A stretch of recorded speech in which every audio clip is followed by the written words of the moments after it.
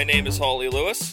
I'm Lawson Keeney. And I am Jean Lewis. And welcome to The Long Watch, where we stick to the list for better or worse. Now for part 2 of our social experiment into the Fast and the Furious franchise. Last week we watched The Fast and the Furious, the first of these films. This week we have watched the 7th film, titled Furious 7. But before we get into that, we'll talk about what we've seen within the week. Lawson has suggested, since he has watched the rest of the franchise, that John and I start off this week for sheer consistency's sake. Well, we'll be getting into some spoilerific stuff about the other Fast and Furious movies during my What We've Been Watching segment. We're going to cover more spoilers than normal as I explain to you what has happened in these other movies. So just to make that easier enough for anyone who doesn't want to, is only here for the What We've Been Watching spoiler-free stuff, we've moved it. But I will have some movies from the cinemas to talk about in a spoiler-free fashion as well, so stick around.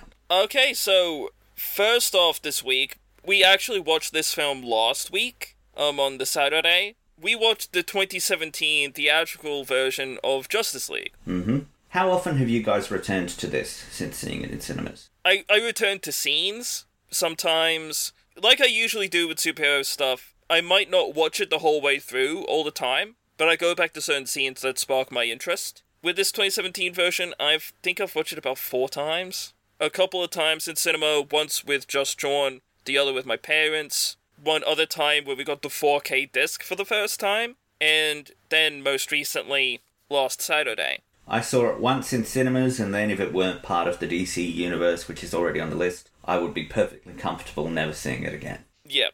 Okay, so this version of the movie is very choppy. It's a train wreck. It's a train wreck. Just to provide a lot of context, in 2017, early 2017, when production was still ongoing, Zack Snyder left the project because of a family tragedy. His daughter died by suicide, and he felt that the movie's just a movie. Family is more important. And so the studio brought in Joss Whedon to do some pickups, reshoot some stuff, and essentially change the movie a great deal. Yeah, you seem to be do some pickups, reshoot some stuff. From everything that I've seen, he seems to have been brought in to fundamentally alter the structure and tone of the film. Yeah. Yeah. Like, the basic story is Superman died at the end of Dawn of Justice. We all saw that. Well, we did. Batman goes to form the Justice League because of the prophetic nightmare vision he had during that film, because he believes there's a threat coming. The threat arrives, it is the villain Steppenwolf. He is after the 3 mother boxes that were left on Earth after a prior attempted invasion, and really it is a race against the clock to either protect the mother boxes or find them. That's the fundamental idea of the movie, you know? We get introduced properly to people like Arthur Curry, the Aquaman, Barry Allen, the Flash, and Victor Stone, Cyborg, played by Ray Fisher. All that stuff fundamentally the same. However, the difference is in a massive amount of execution. This was going to be a mess as the product of 2 starkly different directors, naturally. And let's, not to defend Joss Whedon, because there's a lot of stuff that's come out in the last few months about him that no one needs to be defending Joss Whedon, but Yeah. I do think that the criticism aimed at him in regards to how Justice League as an end product turned out seems a little misdirected. He was doing what DC asked him to do. Yes. This is from the top. It's not like he just, no studio would just let a director walk in months from release, less than a year from release, and fundamentally alter the film to that degree. Nobody was given much time No. to do any of this. There are many things to blame Joss Whedon for, it would appear, if you follow the news. Even on the set of this film. Yes. I don't think that the quality of the finished film is one of them. And it's not a completely bad movie, in my opinion. There are some bits that I really enjoy. I love a lot of the story beats here. And there's a lot of really cool action. I do still like Ciarán Hinds' version of Steppenwolf in the 2017 version. He has this sort of religious belief in the mother boxes. Like, the vibe of him has been changed. He's more singular as a villain. Yeah, he's more singular, he's focused. He refers to the boxes as mother, which is a thing from the comics, which is very interesting. And as much as a lot of people have shit on Danny Elfman for his music in this movie, there's a lot of it here that I really enjoy. Story of Steppenwolf, Spark of the Flash, Friend or Foe, and even the Justice League leitmotif in this movie, and the Cyborg music. I do enjoy it. It's not of the Snyder and Hans Zimmer vibe. It isn't. It is a rush job, because Elfman was brought in with very little time. He was given, what, 10 weeks? Yeah, like something insane like that. You can't score a whole movie in 10 weeks. But then again, to say, Michael Giacchino for Rogue One had a similar amount of time to work on it. And, you know, whenever you bring an artist into a process that is already on its way to being completed, their ego is going to be a thing as well. Danny Elfman, as the person who wrote, in my opinion, the Batman theme, had a dog in this game. And I don't think that it was 100% a choice from Elfman to bring the Williams theme for Superman back and his Batman theme back. I believe that it was something from the studio that was told to him, and he did the best he could with the time he had and with what he was being told to do. Right, so the best way to talk about what was removed and changed in that version is to start talking about Zack Snyder's Justice League. Yep. Which we watched on Thursday when it released onto Binge in Australia, HBO Max in the US, and a couple of other different services around the world. This is the 4-hour, everything, including the kitchen sink version of the film, that we were never going to get, let's be fair, even if the tragic stuff that happened in 2017 didn't happen, this version of the film wasn't going to be what they we'd weren't get. releasing a 240-minute movie. Like, when's the last time that actually, like, what's the longest movie that's been released in the last, 30 years? Hateful Eight is close. Hateful Eight and Return of the King are approaching 190 minutes, but that's still almost an hour more footage. Like, this is Gone with the Wind level. Like, Yeah. This is Ben-Hur shit. yeah, intermission, we're going to play some orchestral music while you go out to the lobby and buy a bucket of popcorn. Yeah, pretty much. And that's the plan for any future theatrical release. It's basically go out to the toilets, for the love of God, do what you gotta do. Because it's gonna be another 2 hours that you're gonna have to sit here. I really, really dug this. Like, a lot. Mm. But I'm a huge fan of, Man of Steel and Batman vs. Superman Dawn of Justice, Wonder Woman, and this felt way more in line Yeah. with those than the 2017 version. A lot more hopeful and hope-filled. Funnily enough, yeah, this is a less self-hating Batman. This is a Batman who has faith, which is a thing that he's not accustomed to. He is less self-destructive. He was an absolute maniac in Dawn of Justice. He was basically the secondary villain of that movie. Most interesting Batman interpretation in live action. Certainly most interesting, I'd have to agree. But he's not the focus of this movie. No, the focus really is on Cyborg, Ray Fisher's Cyborg. What you saw in the 2017 version, that's completely different. Yep. Alright. Almost 100%. I'm just not a Cyborg fan. It's... even the animated stuff that I saw, it's kind of like, okay. Look, it's more evenly balanced than saying that would suggest. Yeah. It's like having a Suicide Squad movie where the main villain is Calendar Man. Oh, I know you want your Calendar you'd Man actually movie. like that. You'd actually like that. I would. Like, my desperate hope is for a Joker-style Calendar Man origin movie. Back to this film. There is absolutely an ideal version of this movie, and it's not 4 hours long. No. That is everything that I've seen in the reviews have been, that it didn't need to be 240 minutes long. But, like I said at the top, this is the version where he threw in everything. Yeah. This is the version we were never going to get. This is the everything in the kitchen sink. So does it end on a cliffhanger? Yeah? Kind of. It's not a cliffhanger in the traditional sense. It's as if Return of the King ended with one of the eagles landing in the Shire, saying, "Sam, I'm here now. I'm here to fight with you." That doesn't make any sense, John. It doesn't make any sense, you saying that. That's utterly absurd. It's a cliffhanger in the sense that every superhero movie ends on a cliffhanger. There's a few, though. It's basically, there's a future. So is it like at the end of Batman Begins where he gets the Joker card from Commissioner Gordon? That's but like 3 different times. Yeah.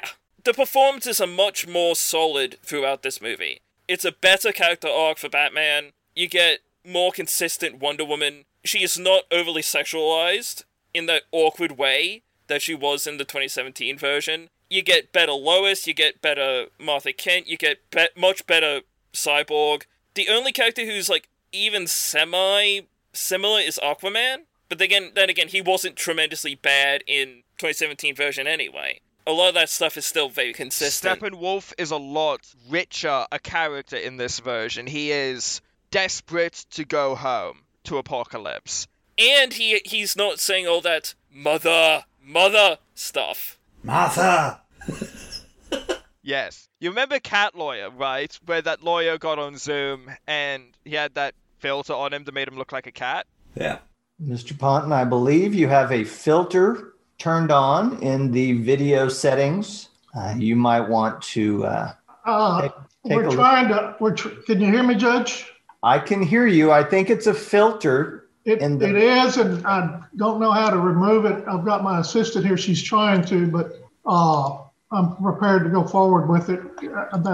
I'm here live. It's not that I'm not a cat. Steppenwolf kind of has that energy. When he's talking to the people from his planet, Apocalypse, he is like, he's being bullied something fierce. You kind of feel bad for him. You kind of feel sympathetic for him, even though he's a monster, essentially. He's also got weird hands, absolutely bizarre amount of fingers. It's just upsetting to look at. It's cool. He's very alien. The design is much more interesting, if a bit too grey. I would have liked some like red highlights on the armor to invoke the design from the comics, because the design from the comics I really dig. In the comics, he's just a bloke, isn't he? He's a huge dude. He's just a big guy. But they made him more alien in this. How much does he feature? Because he was like... A lot more. He's certainly a lot more. Okay. Well, that's not a high bar to hurdle. He was like, what, in like one shot of Justice League 20? What? Steppenwolf? Oh, sorry, I thought we were talking about Darkseid. Don't worry. Darkseid wasn't in any of 2017. Yeah. Darkseid is here. And he looks cool. He looks cool as hell. Say what you want about this movie. It looks good. It looks good. I was initially very hesitant about the 4:3 aspect ratio, and I would still prefer 1:6:9. Oh, yeah. I have listened to many of your manifestos about how the ideal aspect ratio is one which fills the entire TV screen. Because it is! Look, anyway, I would like everything shot in that, but... This isn't The Lighthouse. This isn't... No. Yeah, let's be honest here, though. If we were talking about Furious 7 in a 1:3:1 aspect ratio, I don't think you'd be giving it the pass that you're giving this. No, because I prefer 4:3 over 2:35 any day. I like height in my image. And the 4:3, you do about, 30, a little bit into the movie, you get used to it. But you get used to letterbox, Harley. I know that, but it focus your attention in the center of the screen. You get the full image just looking there. You're not scanning around. I think we should just do a bonus episode where we just let Harley go on and on about aspect ratios. All I'm saying is, I watch a lot of television, like older television, that is in that 4:3 ratio. I'm very used to that. Well, surely you'd be used to Letterbox as well at this point. What bothers me with Letterbox is we lose the image height. Yes, but you lose the width of it with 4:3. Not necessarily. It's slightly wider than 4:3 here too. Ever so slightly, which is odd choice. Overall, the movie is just a lot better.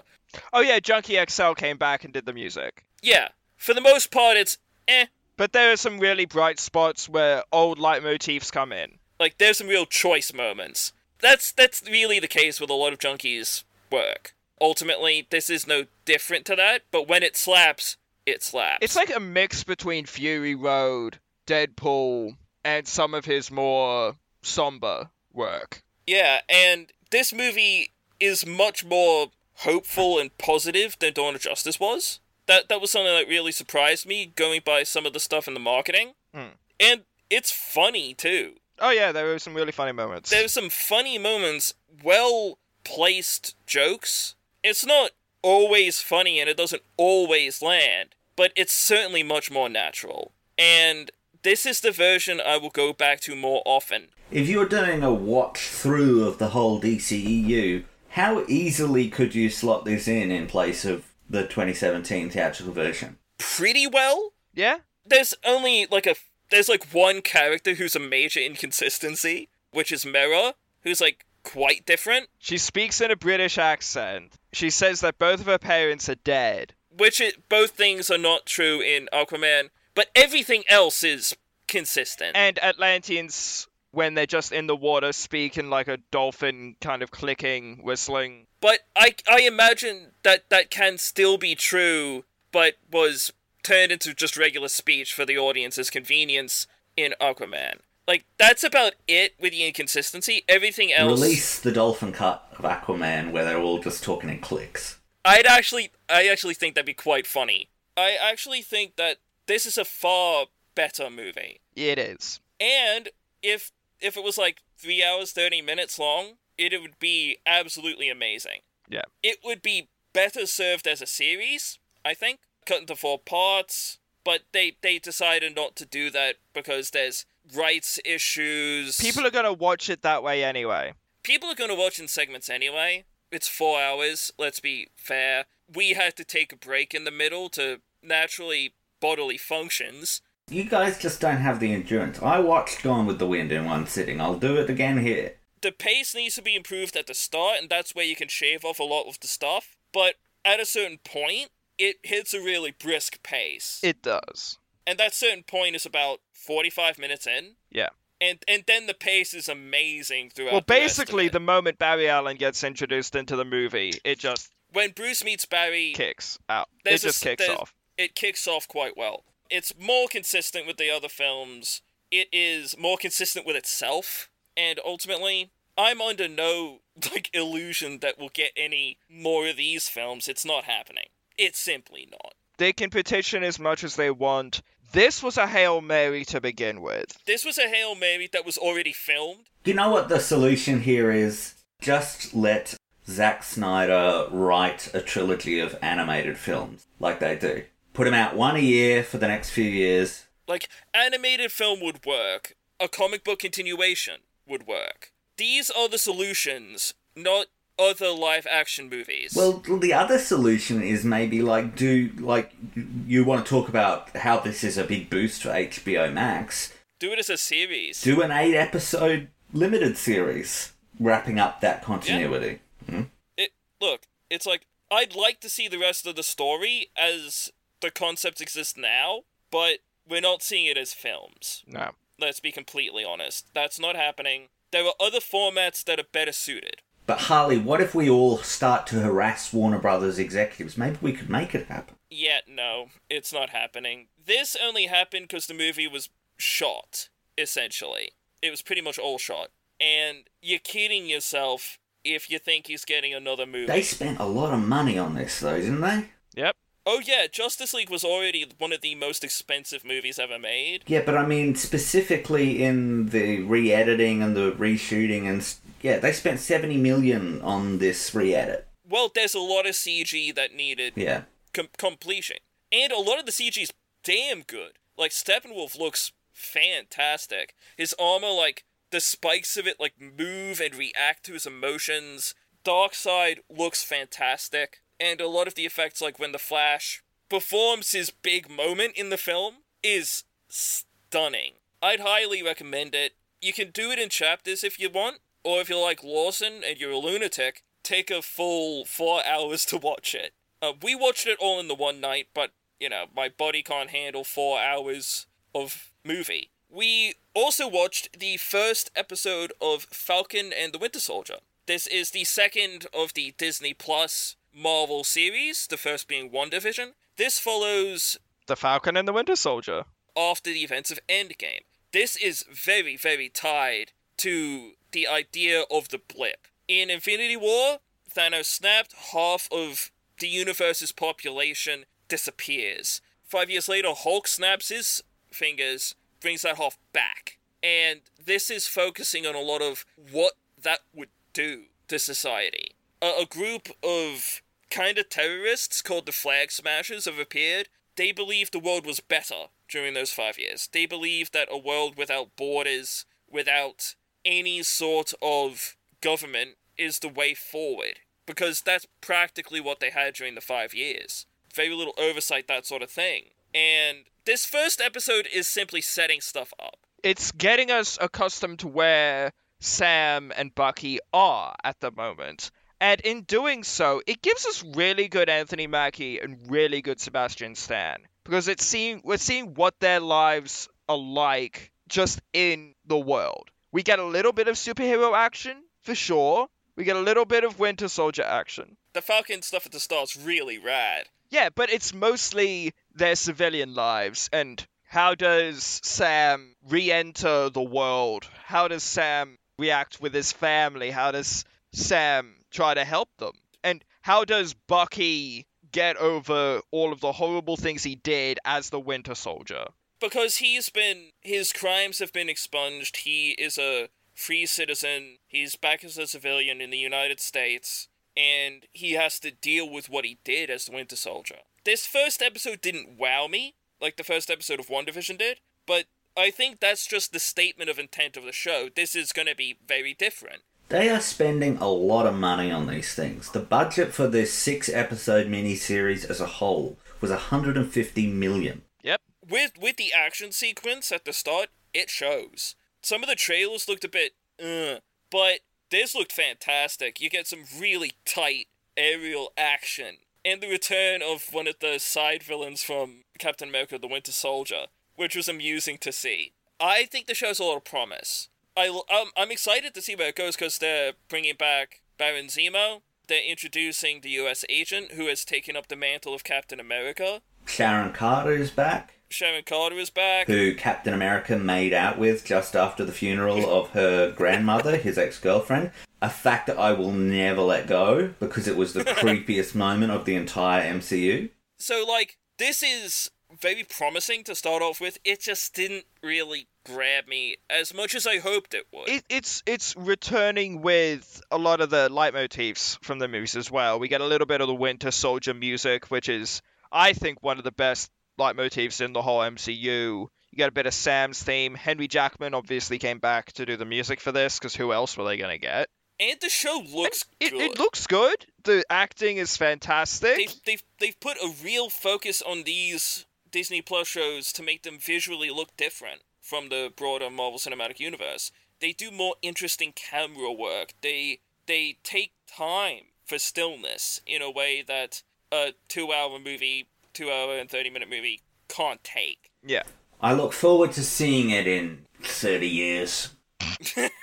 And think of how many other ones, like all of the ones they've announced now. What will 30 more years worth of these miniseries and television series and spin-offs and things? How you'll suffer so. I'll spend like a year and a half on Marvel television. Yeah, so this show is certainly promising. I hope it picks up in the second episode. It will. Accelerates the pace because you've only got 6 of them for this one. They were just laying groundwork. Next episode looks really promising. So, John, we also watched a sort of documentary/drama series called Mars. We've watched 3 episodes of Mars, which is a documentary/serialized narrative about the first manned mission from Earth to Mars in 2033, who attempt to colonize the Red Planet. Now, this is a narrative following these astronauts that is intercut with pieces of documentary where You've got talking heads, actual scientists and authors,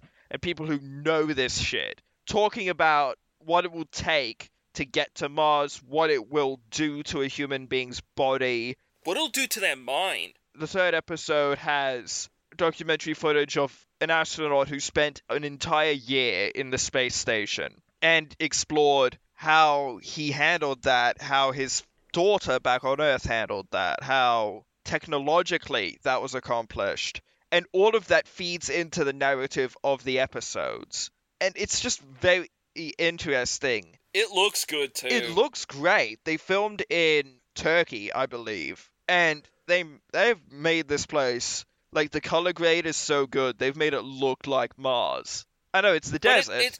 It's not overblown either. It's not overblown Like, either. The CG is good too.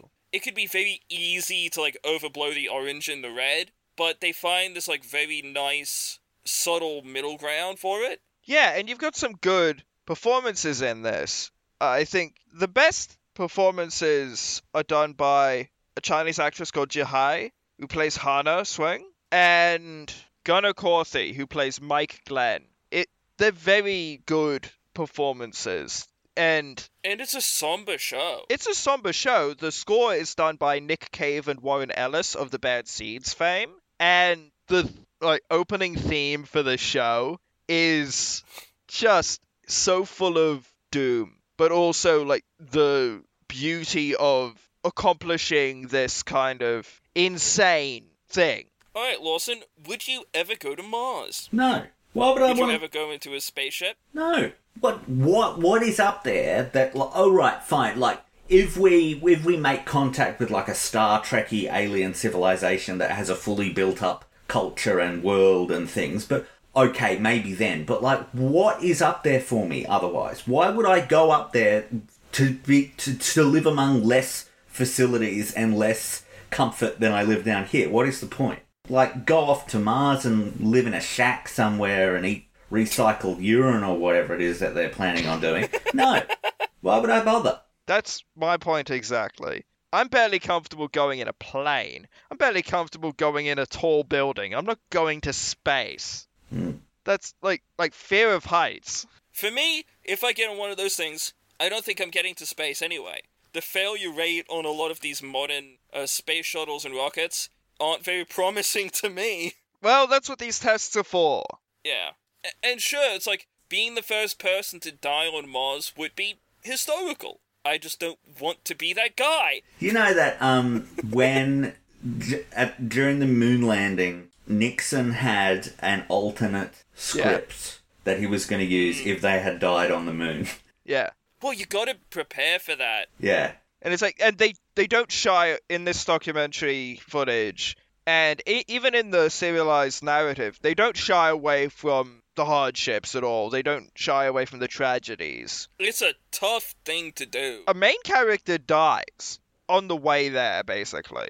And they show footage of, say, the Challenger tragedy. There are legitimate personal and philosophical stakes in this. And it's very good. I'm enjoying it a lot. Where you can watch that is on Disney Plus in Australia.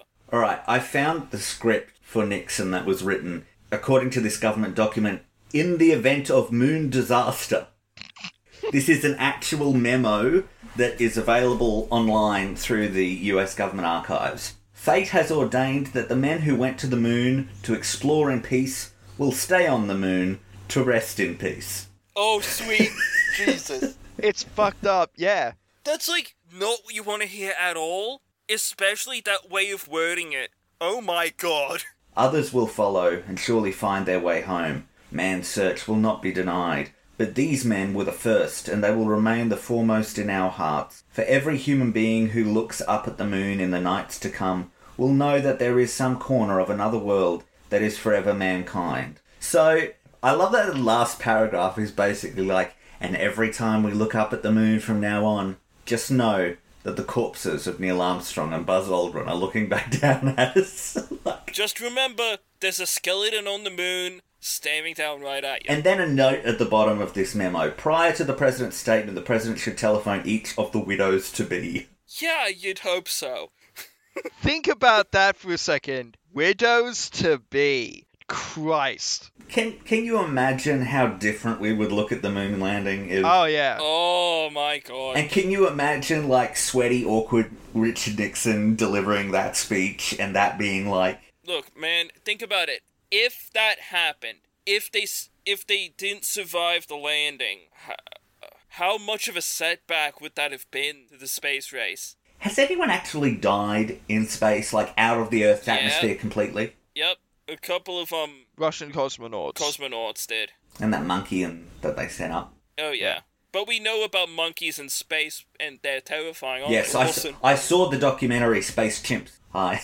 Oh, I'm I thought you aware. were talking about Ad Astra. That is what I was talking about, but Space Chimps is again horrifying. Oh my god, someone has done a deep fake video of Nixon delivering that alternate speech. That is sick. That is awesome. The men who went to the moon to explore in peace will stay on the moon to rest in peace. Ah! Jesus. But anyway, moving on. We were wondering what to watch. Dad got halfway into the Snyder Cut and wanted to watch something else. He'll pick it back up tonight, probably. We decided, you know what, let's have a squiz at Tubi. Let's see what they've got rattling around in the old birdcage. So we decided to pick up a trilogy in the second movie by accident. It's the Jack Hunter trilogy. You haven't heard of these. No. No one has heard of these. I doubt even the people in the movies have heard of these. So we picked it up on Jack Hunter and the Tomb of Akhenaten. Akhenaten being the pharaoh who insisted on a monotheistic version of the Egyptian. This isn't a movie. You've watched the second episode of a television miniseries. Yeah. It's structured like a film. It's structured like films. They aired a week apart. Yeah, but in Tubi, it showed up before any of the other two did. Alright. It's labeled as a film on It's Tubi. labeled as a film on Tubi, but anyway. Akhenaten's a personal favourite pharaoh of mine, just because of how ballsy it was to introduce monotheism to Egyptian culture back when he was alive. And he just has a fascinating story. This movie Does not. does not. It follows Jack Hunter, played by Ivan Sergey, who listeners might remember from the last season of Charmed, and as the But character you Nate probably in the reboot of Beverly Hills 90210. I guarantee you, every time you bring up a Charmed reference, you are the only people that remember it to that level of detail. That is very likely. I know I remembered him from somewhere, and I was right! This is a step down in the world. This is a step down in the world for everyone involved. Jack Hunter must locate the tomb of Akhenaten. It's been found already, by the way. But anyway, It's in the Valley of the Kings. it's in the Valley of the Kings, my dudes. When was it found? Was it found in 2008 when this was made? Yeah? It had been found much before that. The Valley of the Kings had been explored. This movie doesn't care about your facts. Wouldn't it be like if the entire movie was like Jack Hunter in an Uber on the way to the Tomb of Akhenaten? That would be a far more entertaining film, honestly. That feels like a sort of like art piece. And they're after some fucking Star of Heaven artifact that will give people powers or whatever bullshit. This is like an extremely poor man's The Mummy. Yeah. Which was in and of itself a poor man's Indiana Jones. Yeah, exactly. And through transitive properties, this is a poor man's Indiana Jones in the hat of it all. But other than that, quite loosely inspired by Indiana Jones. No whip, No whip. no leather jacket. He shoots a gun twice in the movie, and he's got the charisma of a wet sponge, which is sort of the vibe of this entire movie. The music is perfectly acceptable by a composer called Jamie Christopherson, who I am happy to say has moved up in the world in comparison to everyone else's either lateral or downward trajectory. He hasn't hit any sort of summit. He was one of 4 composers of Dead Rising 4, which I'm glad to hear it, and he did additional music on the HBO series Ray Donovan, which I have not seen a single second of, but it's got Liev Schreiber in it. Showtime series. Yeah, whatever. Oh, he was also a composer on Boa vs. Python, that sci-fi original movie that I talked about in our infamous Lost, What We've Been Watching segment on Lake Placid. I don't know if you can say that this guy has gone up in the world, Jean. I'm looking at his credits here, and there's a lot of what appear to be Lifetime movies. Diagonally, then. Diagonally in upwards motion. He was a composer on Fortnite. That appears to be his. Yeah, but so are so many people. Some of the stunts are fine. You can see that there's a bit of a budget, even though the cinematography and the coloring doesn't look like it. I cannot, in good conscience, suggest you watch this movie. It's not bad, it's just not good. There are better ways to spend your limited finite time on this planet. Read a book. Watch any other movie, because there's a lot of them. Do charity for people. Go to a park to watch the birds and listen to them sing. Make your loved ones smile. Crack a joke at this movie's expense. Spend your life in any other way. Don't bother with this. It's not worth it. You get really nothing from it other than a weird Egyptian colonel who has somehow got Donald Sutherland's eyes. And also, it's remarkable that Egypt looks nothing like Turkey. Where they actually filmed. So hey, they vaguely shot on location, which I appreciate. They didn't shoot in an Eastern European nation and try to pass it off as Canada. Hey, that's something. Yeah. But that's what we've seen within week. Lawson, how about you?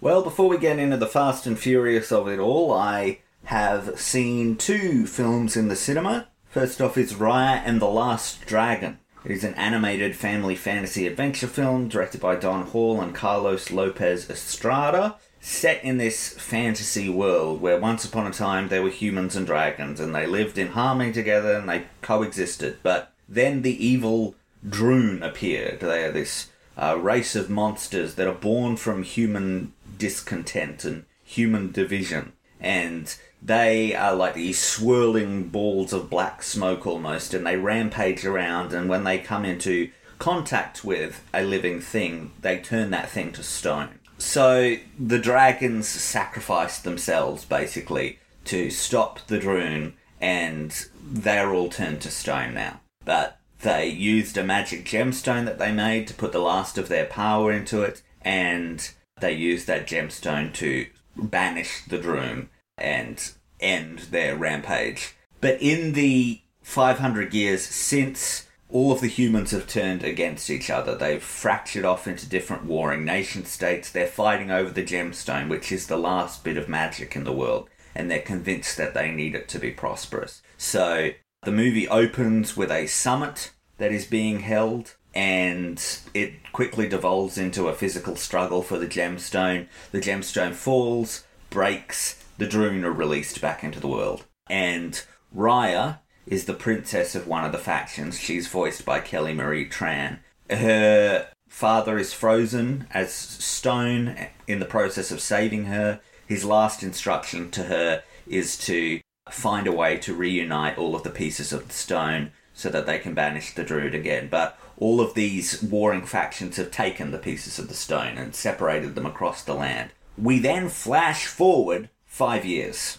and this is a pre-apocalyptic world. Almost everyone has been wiped out. The only people that are left are in these cities that are walled or separated by a moat and things like that. Humankind is on the edge of extinction, and Raya has been looking all of this time for a way to stop the Droon. She thinks she's found it. She's going to summon the last dragon, the one that sacrificed herself, activating the gemstone the first time, Sisu, who is voiced by Awkwafina.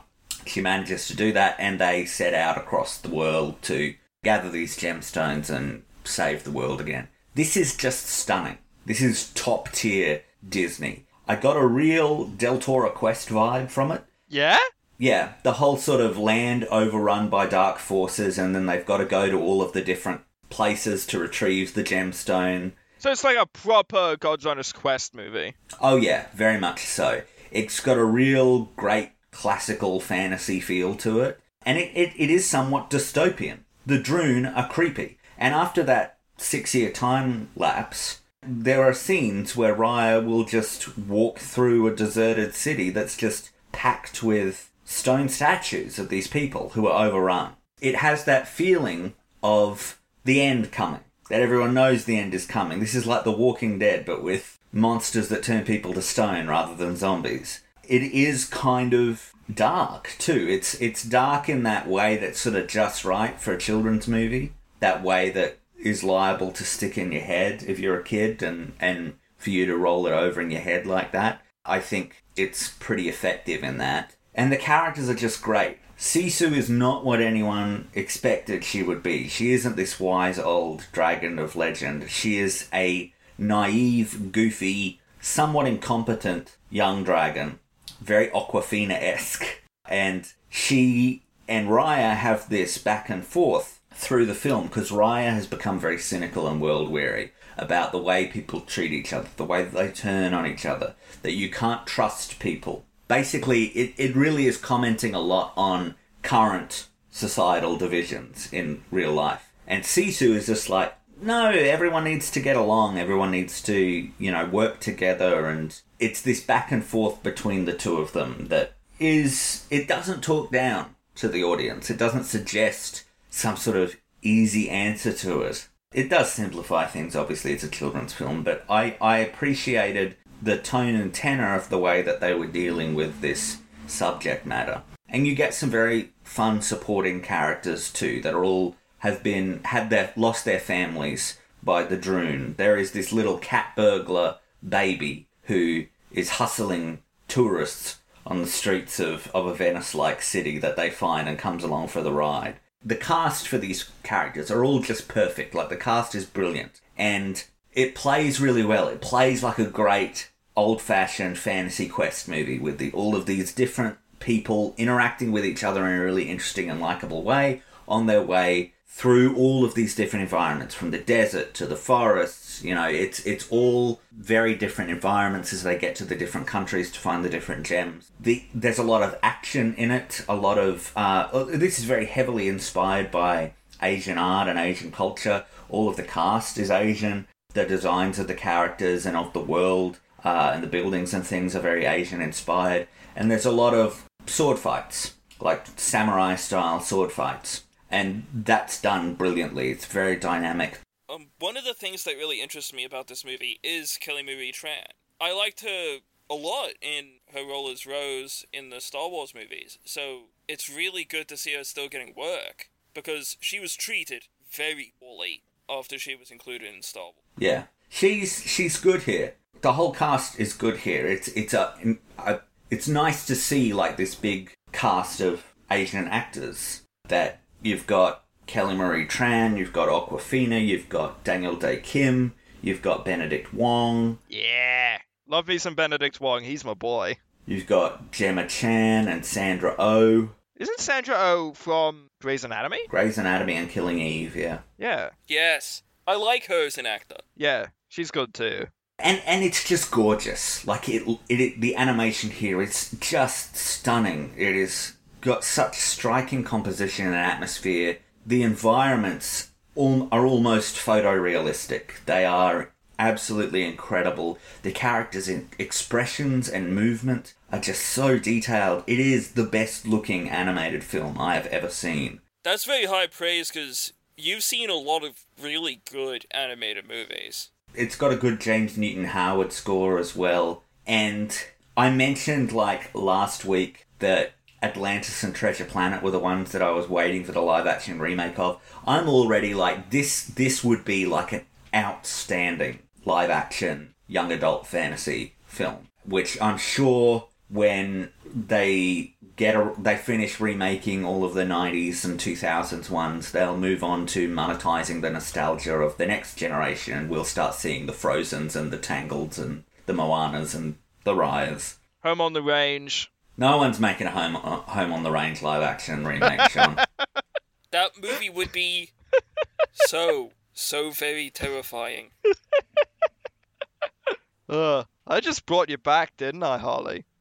I dragged you into the past kicking and screaming just then. I'm sorry, I just blacked out there for a second, imagining what that would have looked like in live action.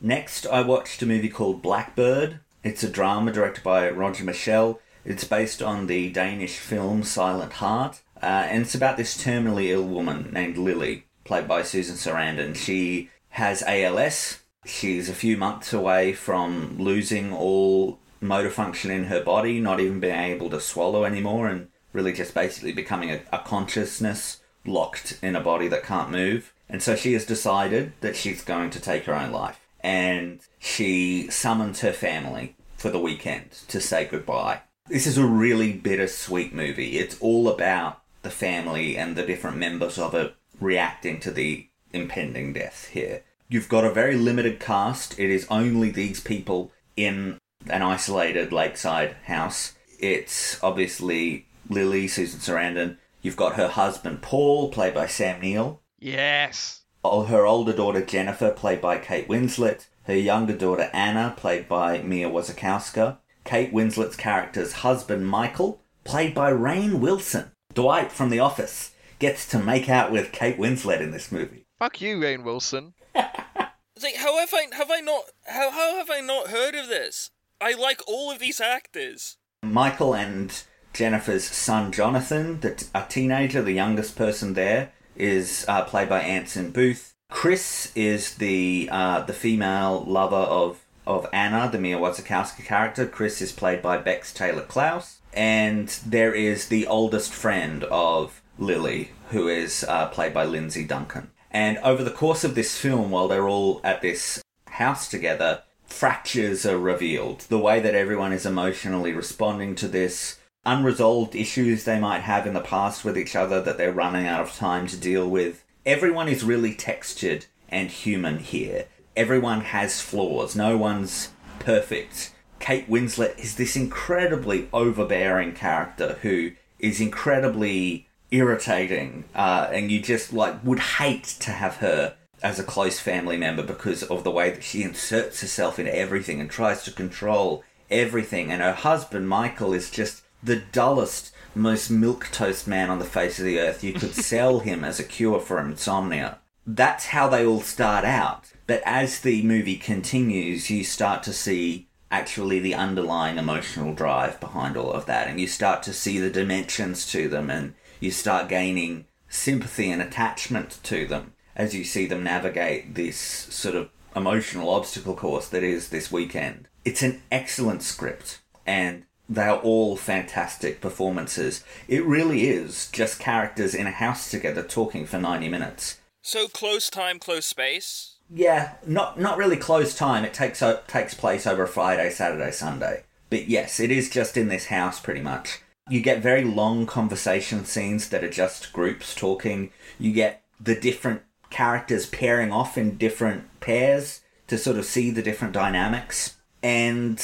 Michel does something really interesting where he holds static shots a long time. Rather than do the normal universal coverage of all of the different actors in a group scene, he will often pick a spot in the room where you can see all of the actors and just hold that shot. Hold it as a static shot. Like sort of like theatre staging. And just sort of hold it for 2 minutes or more as these actors do their thing. And it's really effective. But then other times he'll, especially when the emotions get a little bit wilder, he'll get a little more involved in the editing and you see, that's the way to do it, you know? The emotion comes through in the editing. There are just some fantastic scenes here. There's a scene, like the last dinner that they have as a family before she takes her own life, which is just sort of the awkwardness of what that would be, which then gradually evolves into people opening up a little bit more and reminiscing and laughing, and it's just a long, probably 15-minute scene of all of these people at a table, and it just gets gradually more, I don't know, emotional and involved, and it just unfolds in a really interesting way where you just have these powerhouse actors sitting around a table bouncing off of each other with a really good script. I particularly liked the relationship between Lily and her grandson, Jonathan, who is the only one who's not walking on eggshells around her. And that seems to be why she enjoys being around him, because he will just ask her questions. He will just ask questions about how exactly is this going to work. She asks him questions. You know, there's a scene where they're just hanging out together and she asks him, so is there anything that you are that you haven't told the family? You're not gay, you're not trans, you're not something else I don't know about yet? Like, is there a secret that everyone else is going to find out that I'm not going to have a chance to? And then later on at the dinner, as everyone's loosening up a bit and the wine's coming out and everyone's passing around the wine, this teenager, this kid, asks for wine. And he's like, oh, I've had it before. And Kate Winslet's like, no, you're not having wine. You're not having wine. Well, it's illegal. And he goes, well, so's killing grandma.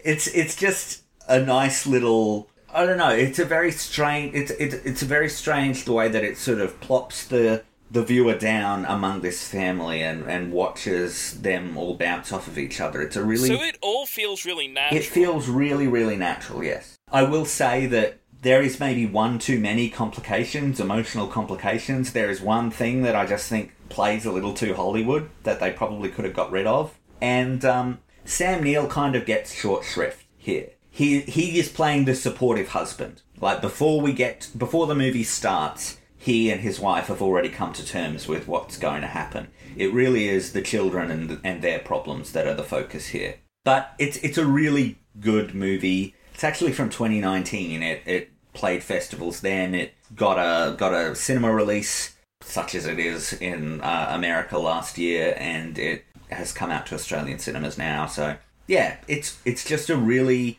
well acted, well written movie that is bittersweet and emotional, and just a really interesting exploration of this family. I was the youngest person in the theatre by far. My 60-year-old mother was probably the next youngest. So yeah, it was a lot of much older people. I don't know if they were looking for tips or something, but there you go. Dark. I like it. Anyways, now we move on to Too Fast, Too Furious, and I will just say that this is open spoilers now for Too Fast, Too Furious, The Fast and Furious Tokyo Drift, Fast and Furious, Fast 5, and Fast and Furious 6. So be aware that open spoilers now. We're gonna have our question and answer session here, guys. So we start off with Too Fast, Too Furious. It's an action crime film directed by John Singleton. It picks up with Brian O'Connor, played once again by Paul Walker. He is on the run after letting Dominic Toretto go at the end of the first film. And the police and FBI catch up to him in Miami, and they make him a deal. They're going to send him undercover into a drug organization, because sending him undercover worked so well the last time. And in exchange for immunity, he's going to do this. He's going to basically collect evidence against this drug cartel leader, Carter Verone, played by Cole Hauser. And to do this, he enlists his childhood buddy and fellow racing enthusiast Roman Pierce, played by Tyrese Gibson. You will have seen him in Furious 7. Yes. He enlists Roman to help him out. This is certainly the most generic of all of the Fast and Furious movies. They're figuring it out. What is this franchise? Is it even a franchise? Let's make Brian the lead. This is the only one that Vin Diesel is not in at all. This remains an important movie, though. It introduces Roman, and it also introduces Tej, played by Ludacris, who you will have also seen in Furious 7. But it badly misses Dom. Brian isn't enough to anchor the film on his own. You realise how crucial that supporting cast was in the first film watching this one. It really does become sort of a generic buddy movie in Miami, sort of like a Lethal Weapon knockoff, basically. The car-related stuff is still the most interesting. The stunts are still great, they're still mostly real. And Brian is still fun, but again, the chemistry's just not as good. I missed the rest of the crew. It has a much worse script this time around. It leaves the actors high and dry. There's very written-sounding slang. Lots of calling people bro and cuz. Often by Paul Walker calling people bro, dude, cuz. He didn't do that much in the first one. It's a little bit rough. And you get this whole side plot with another undercover agent who's already in the organisation. Eva Mendes plays her. She has a little bit of a flirtation with Brian. It's just not necessary. They try and create this sort of parallel, this ambiguous parallel between her and Brian, where are we supposed to think that maybe she has gone to the dark side like Brian did in the first one? Stuff like that. It It's not needed. It's unsuccessful. It really just plays like they felt that they needed a female love interest for Paul Walker to flirt with. But this film did win the Teen Choice Award for Choice Chemistry for Paul Walker and his car. Hey, Hey? that makes sense. It's available for streaming on Netflix, Stan, Binge, and Foxtel now. Okay, so question. The characterization of Tej and Roman in the 7th movie is that they are sort of the comedic relief, specifically Roman. How similar is their portrayal in Fast 7 to their portrayal in this movie? Pretty totally. Like, it's very much the same. Roman is certainly like a little Roman goes a long way. Certainly he works better as a supporting character in the later films than he does as a dude antagonist in this one. He and Tej meet in this first movie. Yeah. In this movie. So they don't have the same sort of old married couple back and forth yet. That will come when they return. So it is a consistent sort of characterization for them. Yes. That's nice. That's good. That was my only question about this movie. Oh, do they beat the heroin dealer? Yeah. Do they let him go at the end? No, they do not. Good. Character development. He's learning. Then we move on to The Fast and the Furious Tokyo Drift. It's directed by Justin Lin, has an entirely new cast. It follows a problem kid named Sean Boswell, played by Lucas Black. He gets in trouble with the law in America, and so as a last-ditch effort, he's sent to live with his father in Tokyo. And he falls in with street racers there and learns about drifting. And he gets a crush on a fellow high schooler named Neela, played by Natalie Kelly.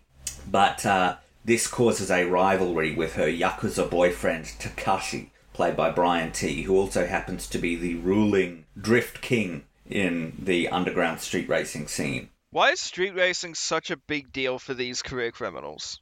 I don't know. It's like every single one of them drives a big car. There's an ego to it, you know? It's a way of putting yourself at risk in a way that is not so lethally dangerous. The pieces are coming together here. They're trying to figure out what works and what doesn't. They're trying out a new cast now. Maybe we just don't need Brian.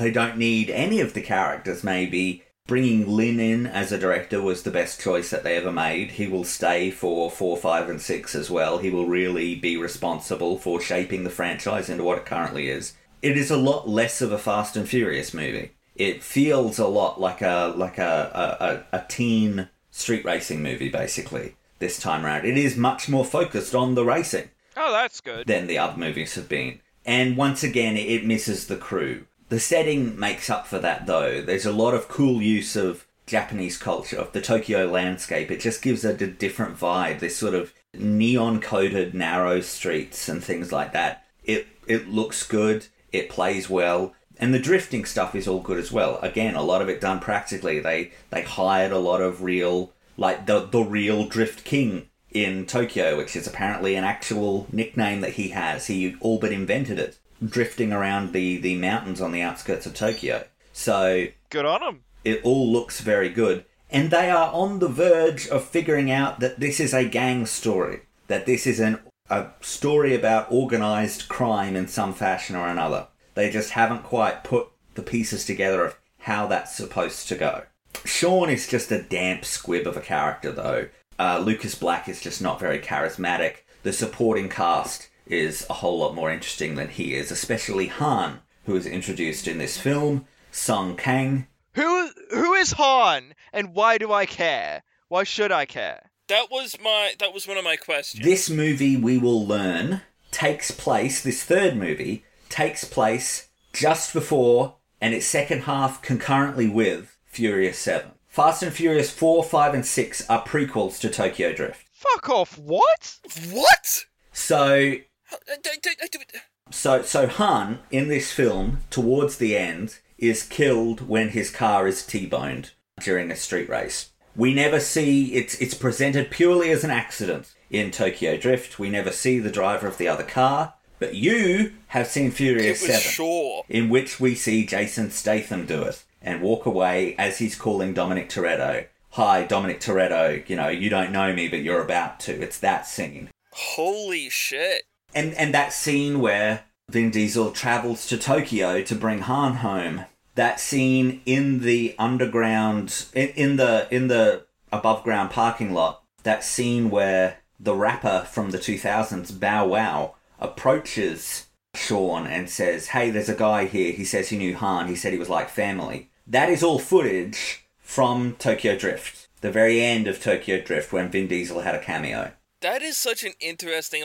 timeline thing. So that's why when it cuts to the next scene when Vin Diesel and him are talking, he looks 10 years older. And he looks like a 35-year-old man instead of a high school student. He has gained a pronounced 5 o'clock shadow in the 5 minutes since then. 5-minute shadow. Man, life comes at you pretty fast when you're in that kind of... Hey, life hits hard on the streets. So at the end of Tokyo Drift, Vin Diesel turned up in a cameo because test audiences responded badly to it having nothing to do with the other two movies. Universal approached Vin Diesel to it. Vin Diesel did it, and the payment that he got was the rights to the Riddick franchise. The rights to make the third Riddick financed independently. And that's why we have Riddick, is actually... Tokyo Drift is the reason why we have the movie Riddick. That's my dude. He knows how to play the game. Lin brings a house style here. It's slick, and it's fast, and it's exciting. And as you've heard with my discussions of the continuity here, they've tried ever since to make it as important and unskippable as possible. To justify the fact that it has nothing to do with any one of the previous characters there. Lucas Black is coming back as Sean in F9. So is Bow Wow. I'm trying to think, I'm just scanning here. Is there any other important things that you need to know about this movie? I think that's it. So we move on to Fast and Furious with an ampersand. Once again, directed by Justin Lin. And the OG crew is back now. Brian is an FBI agent. They've overlooked the whole letting the fugitive go thing. And Dom, played by returning Vin Diesel, is on the run once more. And they both end up pursuing this drug kingpin, Braga. Because in the first act of this film, Letty is murdered by him. Murdered. Yes. And so they form an uneasy undercover alliance to bring him down. This is almost there. The cast reunion is a plus. Michelle Rodriguez is back to be killed off. Jordana Brewster is back to get into a relationship with Brian again. Sung Kang is back as Han, because again, this is a prequel to Tokyo Drift. One thing that wasn't touched on about the technology used in the movies. Don't think about that, John. Don't think about the fact that everyone's using a flip phone in Tokyo Drift. Just don't think about it.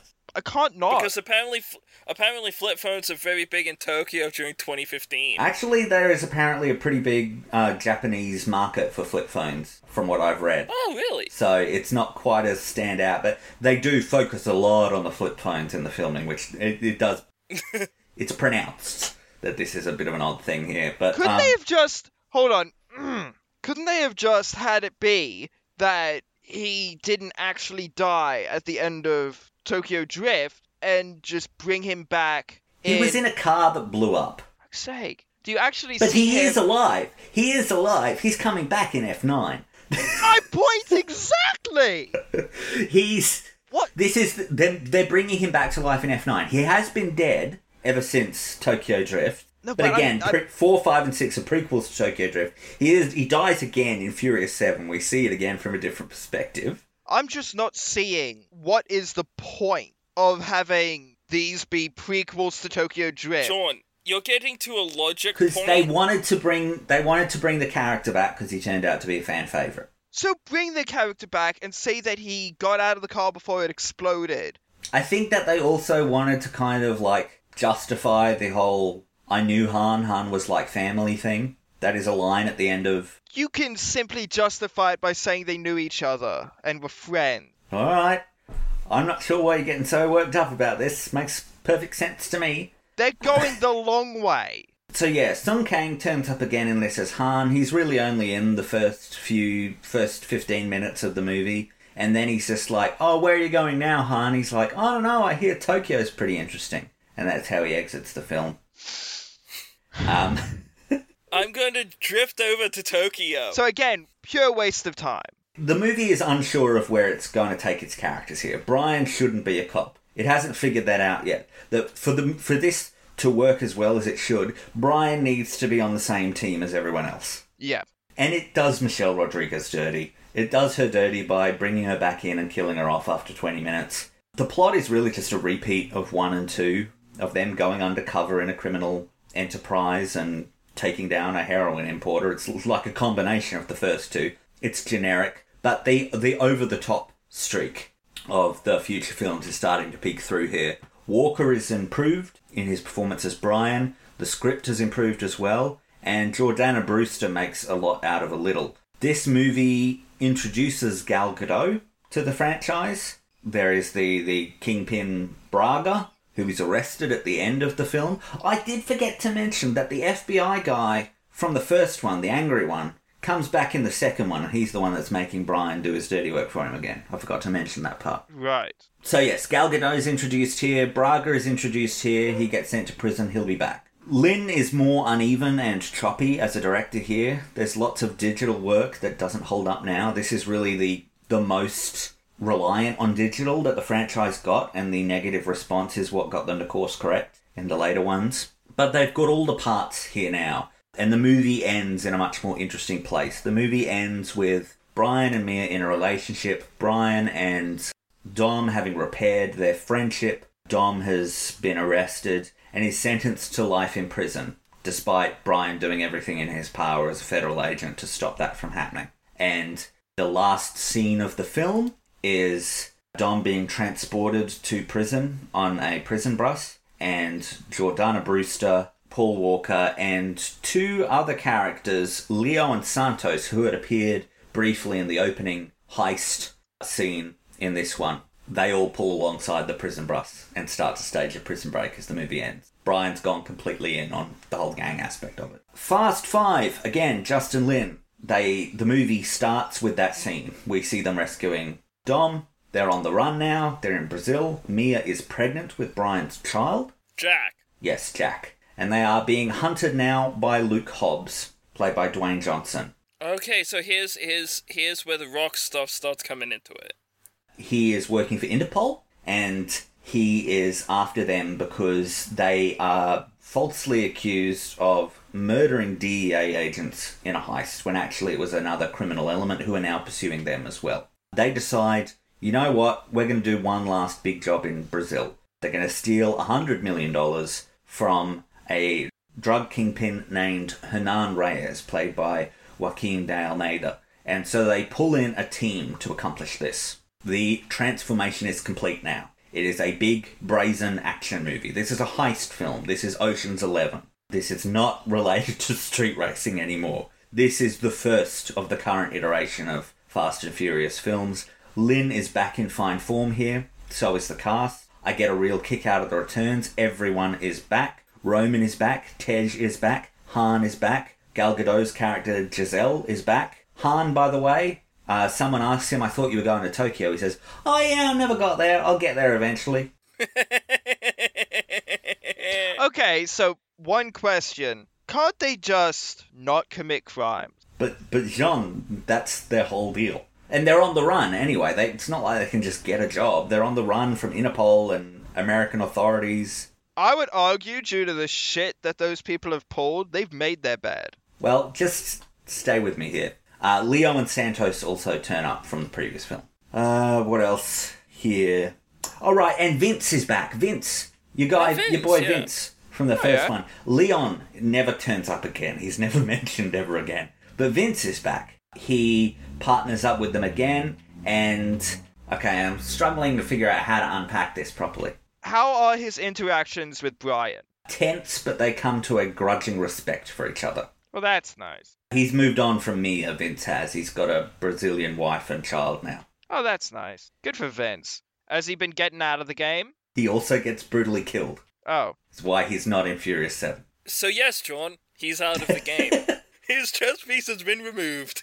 Hobbs is not quite there yet as a character. Johnson is just a brick wall. He is not an antagonist, but he is the opponent for the team for a lot of this. Yeah. And he has not got the sort of charisma and kind of, I don't know, winking humour that the character will get later on. And he's very sweaty here. Like, noticeably, he is dripping with sweat at all times. Like, even when he's not doing anything physical, like he's just standing there and talking to someone, Dwayne Johnson is just dripping with sweat. No one else is. Everyone else is dry as a bone, but Dwayne Johnson looks like he is in real trouble filming in Rio. Like, it seems like it does not agree with him. And he has a big fight with Vin Diesel that's, I mean, it's basically like chunks of meat being slapped together, isn't it? Vin Diesel wins, because Dom finds his secret weapon, which unlocks his berserker rage, a wrench. We will see that again in the 7th film. But it's 2 this time. That's a reference to, obviously, the first movie where he beat a man half to death with a wrench before the movie started. He talks about it there. Really? Okay, so there is a lot of there's a lot of stuff that's been written about the sort of diva-ish arguing behind the they scenes. Had beef. No, I'm not even talking about that yet. This predates that Vin Diesel and Dwayne Johnson and Jason Statham, when he's worked into it, all are really, like, concerned about their characters losing or getting beaten up.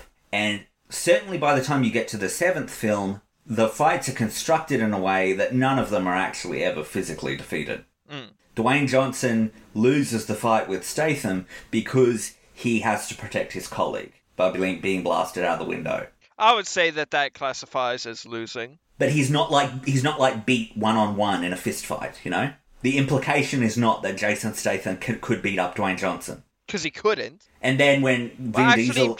Statham's a martial artist, so I think he can take both The Rock and Vin Diesel. And then... Not at the same time. Not at the same time, but... And then, at the end, you've got the Statham-Diesel fight, which ends with the intrusion of an international private military contractor who blows up the ground that they're all standing on. Like, again, it is interesting going into all of that. Again, this is like a heist story. It ends with them dragging a bank vault behind them through the streets of Rio, behind 2 fast cars. It's like a less classy Oceans movie, basically. In the end, the drug lord kills all of Hobbs' team except for Hobbs, because he was the one that killed the DEA agents and that the team are being framed for in the first place. So Hobbs is finally convinced that they're not all that bad and teams up with them to help them steal $100 million to get back, to draw this guy out so he can get revenge for them killing his team. Just go with it. The action's all excellent here. The finale's just full of absurd destruction. The CGI, when they use it, is better. And they've hit gold. At the end of the movie, Hobbs gives them a 1-day head start for helping him out, saving his life. They get away with all of the money. When you see them in Furious 7, they are all millionaires. Each of them has about $10 million each. And of course, as I mentioned, Vince is killed in this one. The movie ends with a post-credits scene when Eva Mendes, reprising her role as the undercover FBI agent from the 2nd film, walks into Dwayne Johnson's office and says, basically, check this out, throws down a surveillance photo of Michelle Rodriguez, who is now working with a gang that is hitting military convoys. Michelle Rodriguez did not know that scene was in there until she saw it in the theatre. So I think it would have been real funny to watch them scramble if she just said, no guys, I'm not coming back. Figure it out.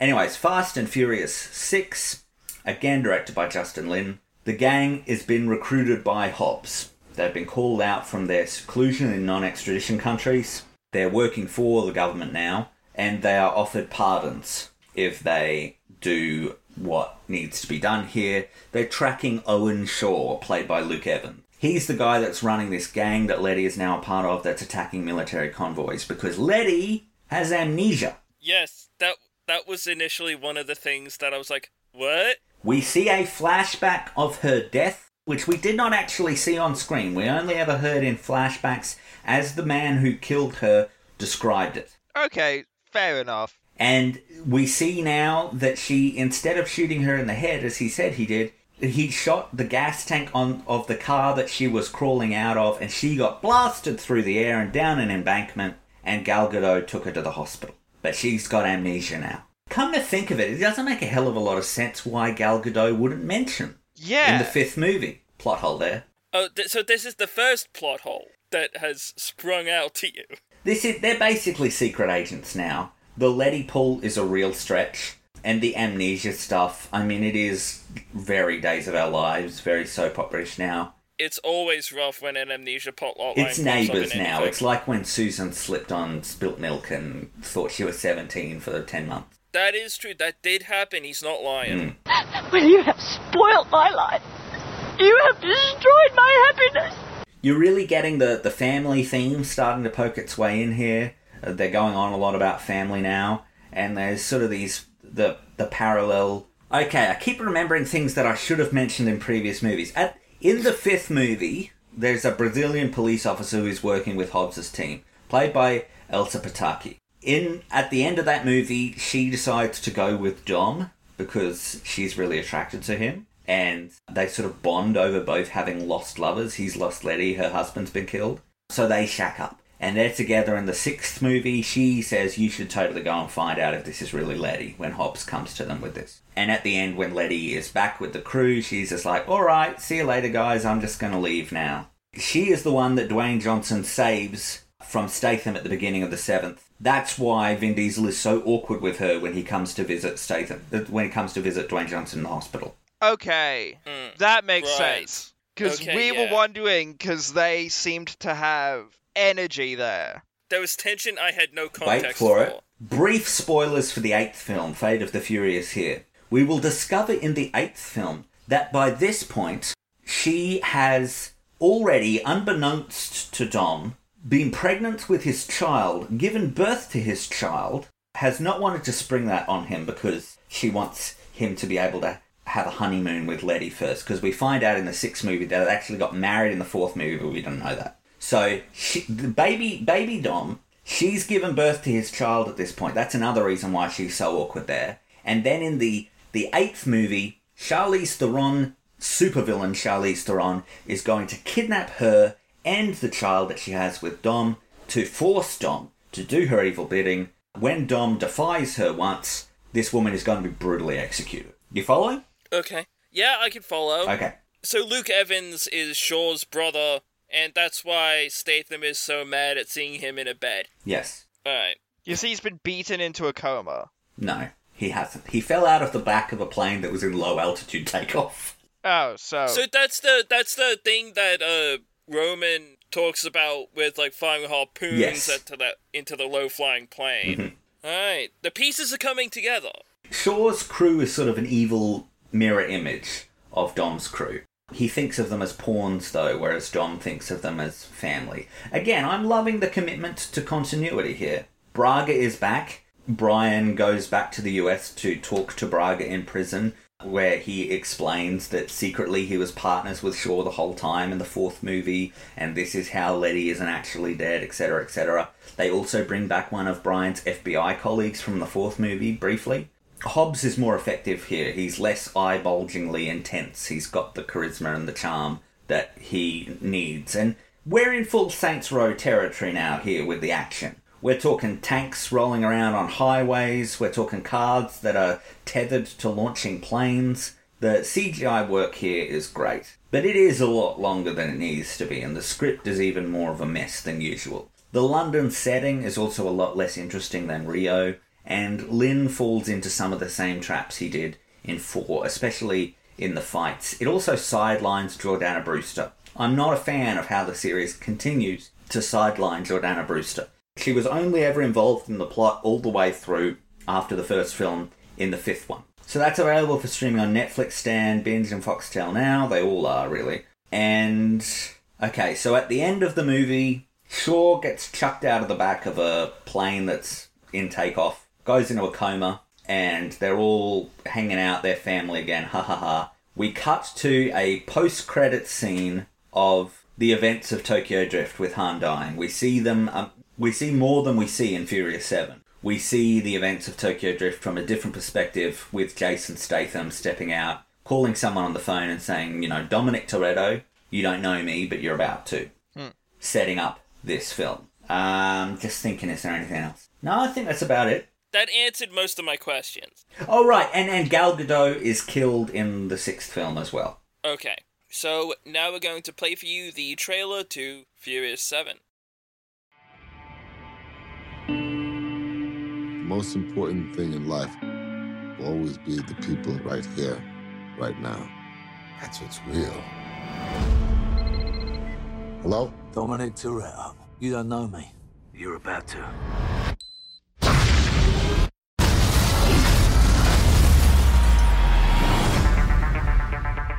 We did this. Remember Owen Shaw? This is his big bad brother. He's a Special Forces assassin. They created a monster.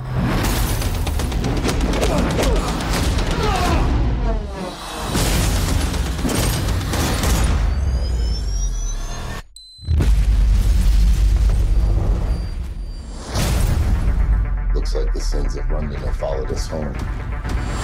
We're being hunted. Shaw lives in a world that doesn't play by your rules. And like it or not, you and your friends are a part of it now. I don't have friends. I got family. This time it ain't just about being fast. Can somebody just walk me through what we supposed to be doing? Yo, Roman, you need some fresh air? Just when you didn't think it could get any better, huh?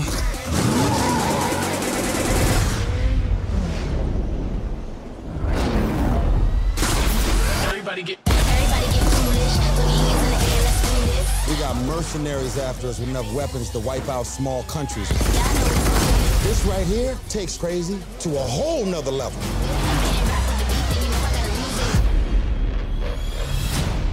So what's the plan, Dom? One last ride. Nope, I'm not looking.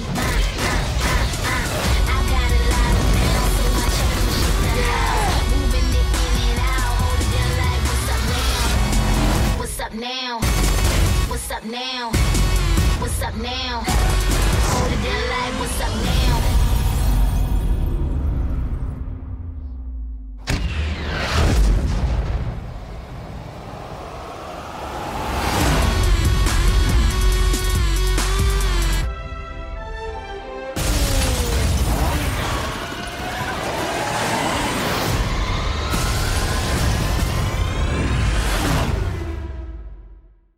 That was the trailer for Furious 7, the 7th installment in the Fast and Furious franchise. It is a family movie directed by James Wan, and bear with me here because this is going to get weird. Everything seems like it's going great for Dominic Toretto, played once more by a returning Vin Diesel, and Brian O'Connor, played again for the last time by Paul Walker. After achieving blanket pardons for their work with the Diplomatic Security Service in the 6th film, Dom has been reunited with his lost love, the amnesiac Letty, played by Michelle Rodriguez. And Brian has settled down into family life with his partner Mia, played by Jordana Brewster, and their baby son. But things soon go awry with the emergence of Deckard Shaw, played by Jason Statham, a rogue British Special Forces soldier and brother of Owen, the villain of the last movie, played by Luke Evans, briefly, once again, in a comatose cameo. Deckard's pissed off that Dom chucked Owen out of the back of a moving plane in low-altitude flight, and he's on the warpath. An attempt on the life of Agent Luke Hobbs, played by Dwayne Johnson, leaves him hospitalised and out of commission, while a quick detour to Japan sees Deckard murder Han, played briefly again by Sung Kang only through archive footage, in the streets of Tokyo, finally incorporating the events of the third film into the main plotline. On the defensive, Dom and his team, including Brian, Letty, Roman Pierce, played by Tyrese Gibson, and Tej Parker, played by Chris Ludacris Bridges, are approached by the head of a shadowy government agency, a man who identifies himself only as Mr. Nobody, played by Kurt Russell, who offers them a deal. Nobody is trying to track down a legendary hacker named Ramsey, played by Natalie Emmanuel, who has invented a wacky James Bondian computer program called the God's Eye, which taps into every camera, microphone and information system on the face of the Earth to provide a bird's eye view of pretty much anything to anyone with access to the system. Unfortunately, she's been captured by the famed mercenary Mose Jakande, played by Jaimin Honsu, who plans to use God's Eye for his own nefarious purposes. Prevented from acting himself due to political bureaucracy in Washington, we've all been there, nobody wants Dom to rescue Ramsey for him. In return, once they are successful, nobody will let them use God's Eye to locate Shaw so the hunter can become the hunted, and the team can go on the offensive. Just try not to focus on the faulty logic there, since Shaw just keeps turning up during the crew's international escapades like he's the fucking nemesis from Resident Evil. Stars! Alright, so before we get too deep into it, why don't we each go around and say our brief 30-second thoughts on Furious 7. Why don't you start us off, Sean? What were your 30-second thoughts on Furious 7? 3, 2, 1, go. This movie has sort of given up any kind of desire to be real. It's basically a technological fantasy film, which I'm here for. This is metal as hell. It wants to be a big spy thriller, and it succeeds in that fact. I'm concerned about Brian and why he continues to be roped into these scenarios when he's got a child. Just stay home, dude. You ready, Harley? Yep. 3, 2, 1, go. With ample, ties to the first film, and, Lawson made abundantly clear, ties to the rest of the franchise, this movie is certainly placing itself as a culmination of sorts. Specifically for the character of Brian, Paul Walker unfortunately passed away during the creation of this film. This is a big, bold action film, and the action is fantastic in that. Alright, you got me queued up, Sean? Yep. 3, 2, 1, go! This is the peak Fast and Furious movie. It's the one that most people have seen. It is, in my opinion, the best. It has incredible action, incredible wacky stunts. It's completed the switch to vaudeville. And given what happened in production with Paul Walker, I have incredible admiration for the grace with which they exit that character from the series. But we will get into that. In fact, we should probably start with that, because that's something that's going to run through the whole film. The fact that Paul Walker died during production of this movie, and that that the film was completed using CGI of him, using unused footage from previous movies of him, and using his brothers as doubles. I've got their names here too. Caleb and Cody Walker stood in, as did the actor who played the right-hand man of Mr. Nobody. He also was used as a double for Brian at different points. And then Paul Walker's face was CGI'd onto them. I will say that the brothers of Paul Walker look incredibly alike Paul Walker, to the point where obviously they were never going to recast him, but one of in particular, I don't know if it's Caleb or Cody, but looks extremely like Paul Walker. For those bits, you really can't tell. You can tell. At the end, you can tell, but a lot of the stuff in the finale is clearly not Paul Walker. So hang on here. I've got some notes here. Right. I can see a lot of it in the finale. I can see a lot of it in the Abu Dhabi sequence. Everything with Brewster, Jordana Brewster, was apparently done after his death. She was not available to shoot at the beginning of the shoot because she was a series regular on Dallas at the time, so she didn't actually come to shoot her scenes until after he had died. I get conflicting reports on this. I can't seem to find a definitive answer, but there are some reports that his half of the phone conversation with Mia that he has was actually from a deleted scene from Fast 5. Which would certainly explain his very underwhelmed reaction to learning he is about to have a second child. The character arc that they've got for him here to sort of explain his exit, him missing the bullets, is how the movie puts it. If you watch it carefully, the movie is constructing that character arc almost entirely through the dialogue of characters who are not Brian. Yeah. It's constructed through conversations with Vin Diesel and Jordana Brewster. It's constructed through one-sided conversations between Vin Diesel and Brian, in which Vin Diesel does a lot of talking, and Brian responds with some fairly generic responses that could have been lifted from other scenes. They are creating an exit storyline for him in a pretty clever manner, I think.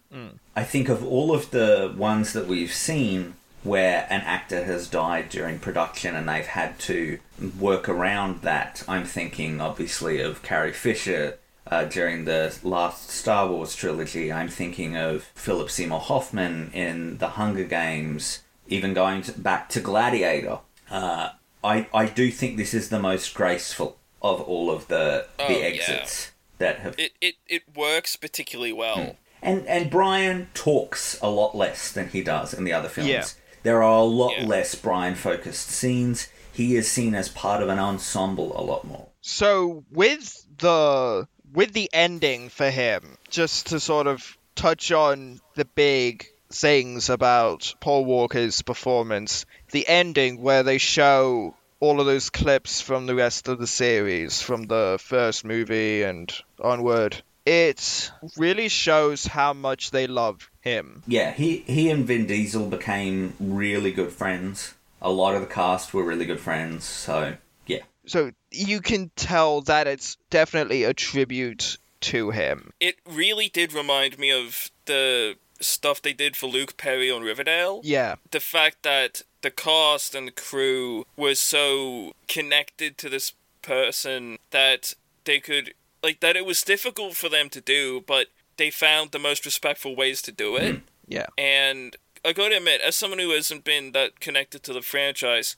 the ending was still very emotional. It was. That the song that's playing throughout that sequence, it hits pretty damn hard. Because it's, as a song, it is sort of universal in a sense, and even if you aren't connected to these characters, the filmmaking is done in such a way that it really does feel like you're seeing this character for the last time. You could play that song. It would be disrespectful, but there's certainly a meme to be done of clips from other movies with that song layered over other characters. Yeah. You know? Like, sometimes inappropriately so. Like, I don't know, playing it over the end of Downfall.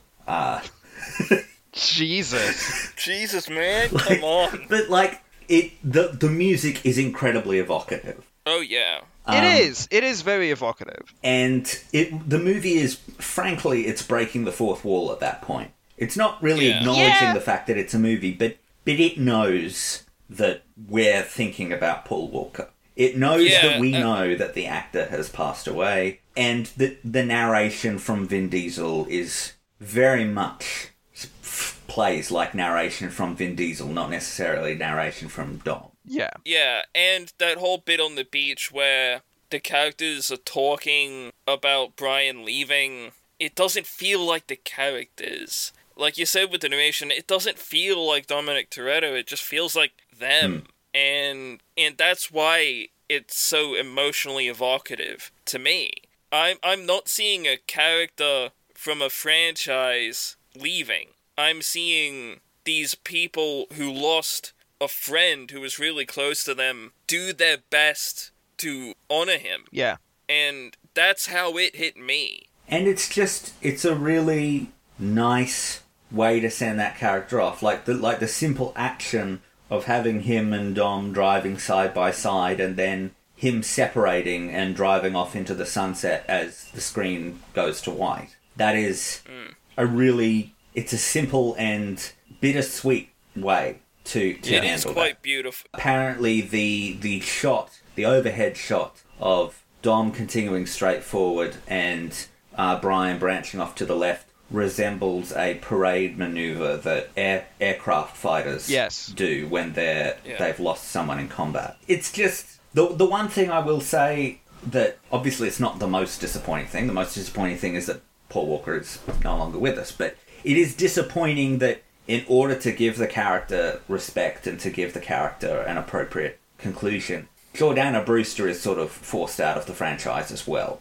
Yeah. Yeah. She is back in F9, but I'll be interested to see how maybe they'll just do it like they did in Fast and Furious 6 and 7, where they're just like, Brian's home with a kid.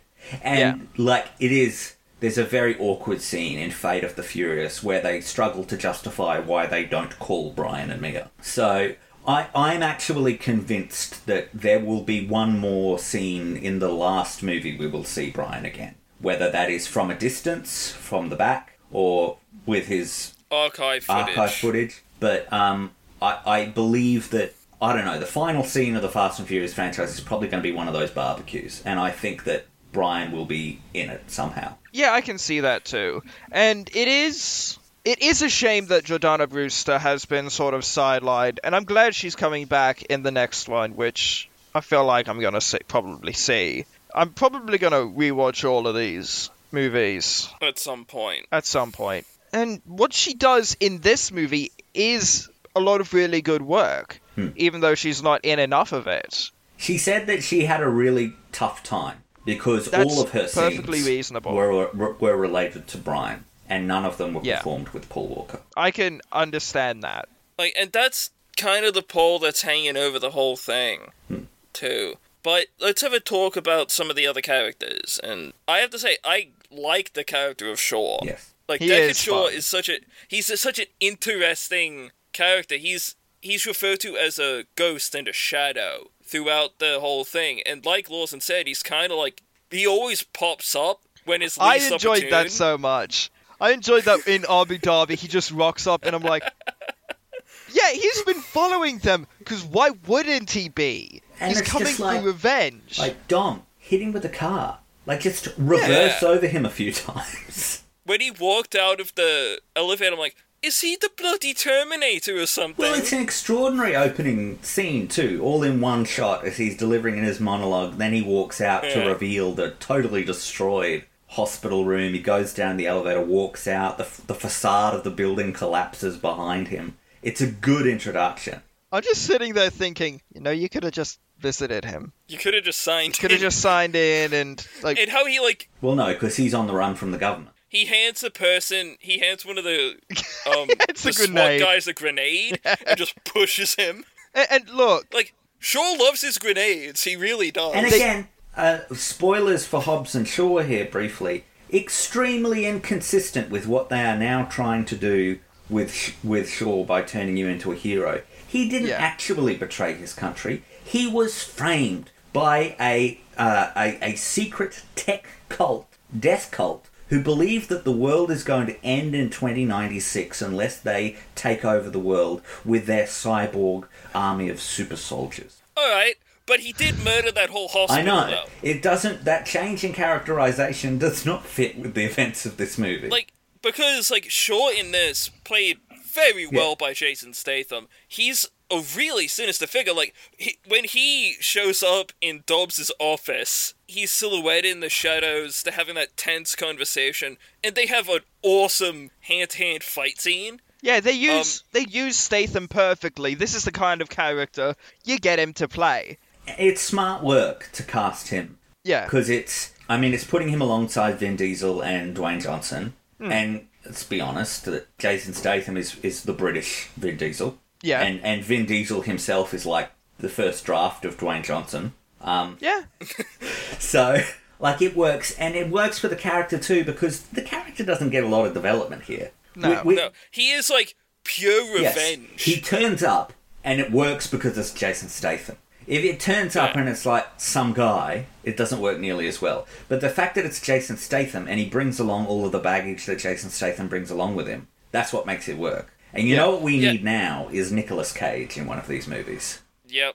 As Mr. Nobody's brother or some shit. Well, we can move on to that. I'm convinced that they've talked about the 10th and 11th movie, which are going to be the last ones. They've suggested that might be one story split into two. And I am convinced that Mr. Nobody is going to be the villain. Yeah?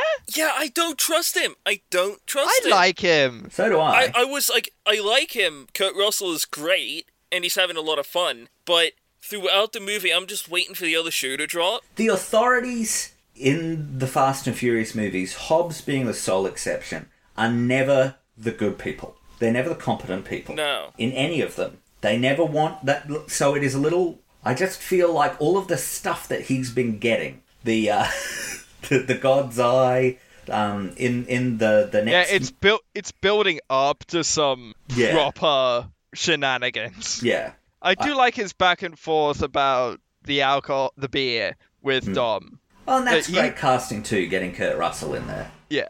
Yeah. Denzel Washington was offered that role and turned it down. You can tell that Kurt Russell is there because they want to show some respect to the titans of the genre. Kurt Russell. Just that scene where he puts on the special glasses. That's such a they live note. Oh, yeah. I love how Juan shoots his action scenes. Yeah. They're quick and frenetic at times, but it's always clear. Like, it's he shaky, knows, but not in a bad way. It's shaky to denote force and aggression, but it's never messy, you know? Like, he has such a great eye for those scenes, and the choreography is simply outstanding. Is great, yeah. Like you see that in that first fight between Hobbs and Shaw, how Shaw is, on a technical level, the faster and more skilled fighter, whereas Hobbs is coming in with, like, just power. And I like the fact that Shaw gets the win state by bringing out an explosive to sort of, like, play underhanded, because that underhanded nature really works for the character. And you get that again, when he pulls out the knife and, like, goes through his leg. Or when he pulls out the gun later on when he confronts Vin Diesel and says, "What, you thought this was going to be a street fight?" Yeah. Their version of the Mexican standoff is literally driving their cars into each other at a high speed. They were playing chicken, but they smashed right into each other. But Shaw had reinforced his car. I was sitting there thinking, just get out of the cars and fight. What is your deal? But this is a car franchise, cool. John. Everything is cars. Everything is speed. Brum, brum. I know when Toretto saw Shaw at the cemetery, I would have loved it if his paranoia had just gotten to him and it was just some guy. I don't think we've necessarily capitalised on the fact that you guys hadn't seen any other Fast and Furious movies between the first one and this. What is your reaction watching this movie when it opens with a comatose Luke Evans? I was sitting there going, that's Luke Evans. Jason Statham is mad.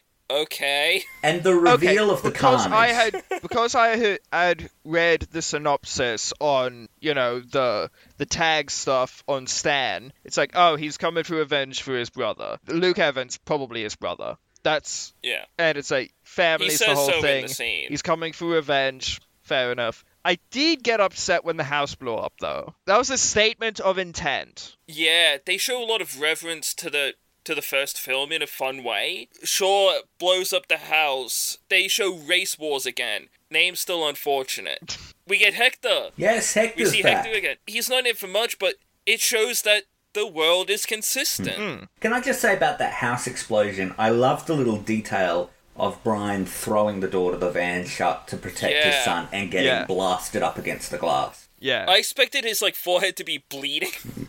After that, that's done particularly well. I love how they bring it back to LA for the final sequence, even if it breaks logic, which it frequently does. I love the heist on the bus where Ramsey's being kept. It is a great sequence with a real top quality hench person. Let me just say here, you might be getting a little bit of background noise from my audio because it is raining. I apologise if that's the case. There's not much I can do about it. Yeah, exactly. But surely, Lawson, you can control the weather.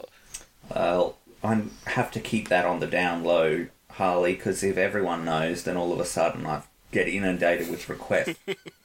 Yeah. We get a high quality henchman here. Yeah.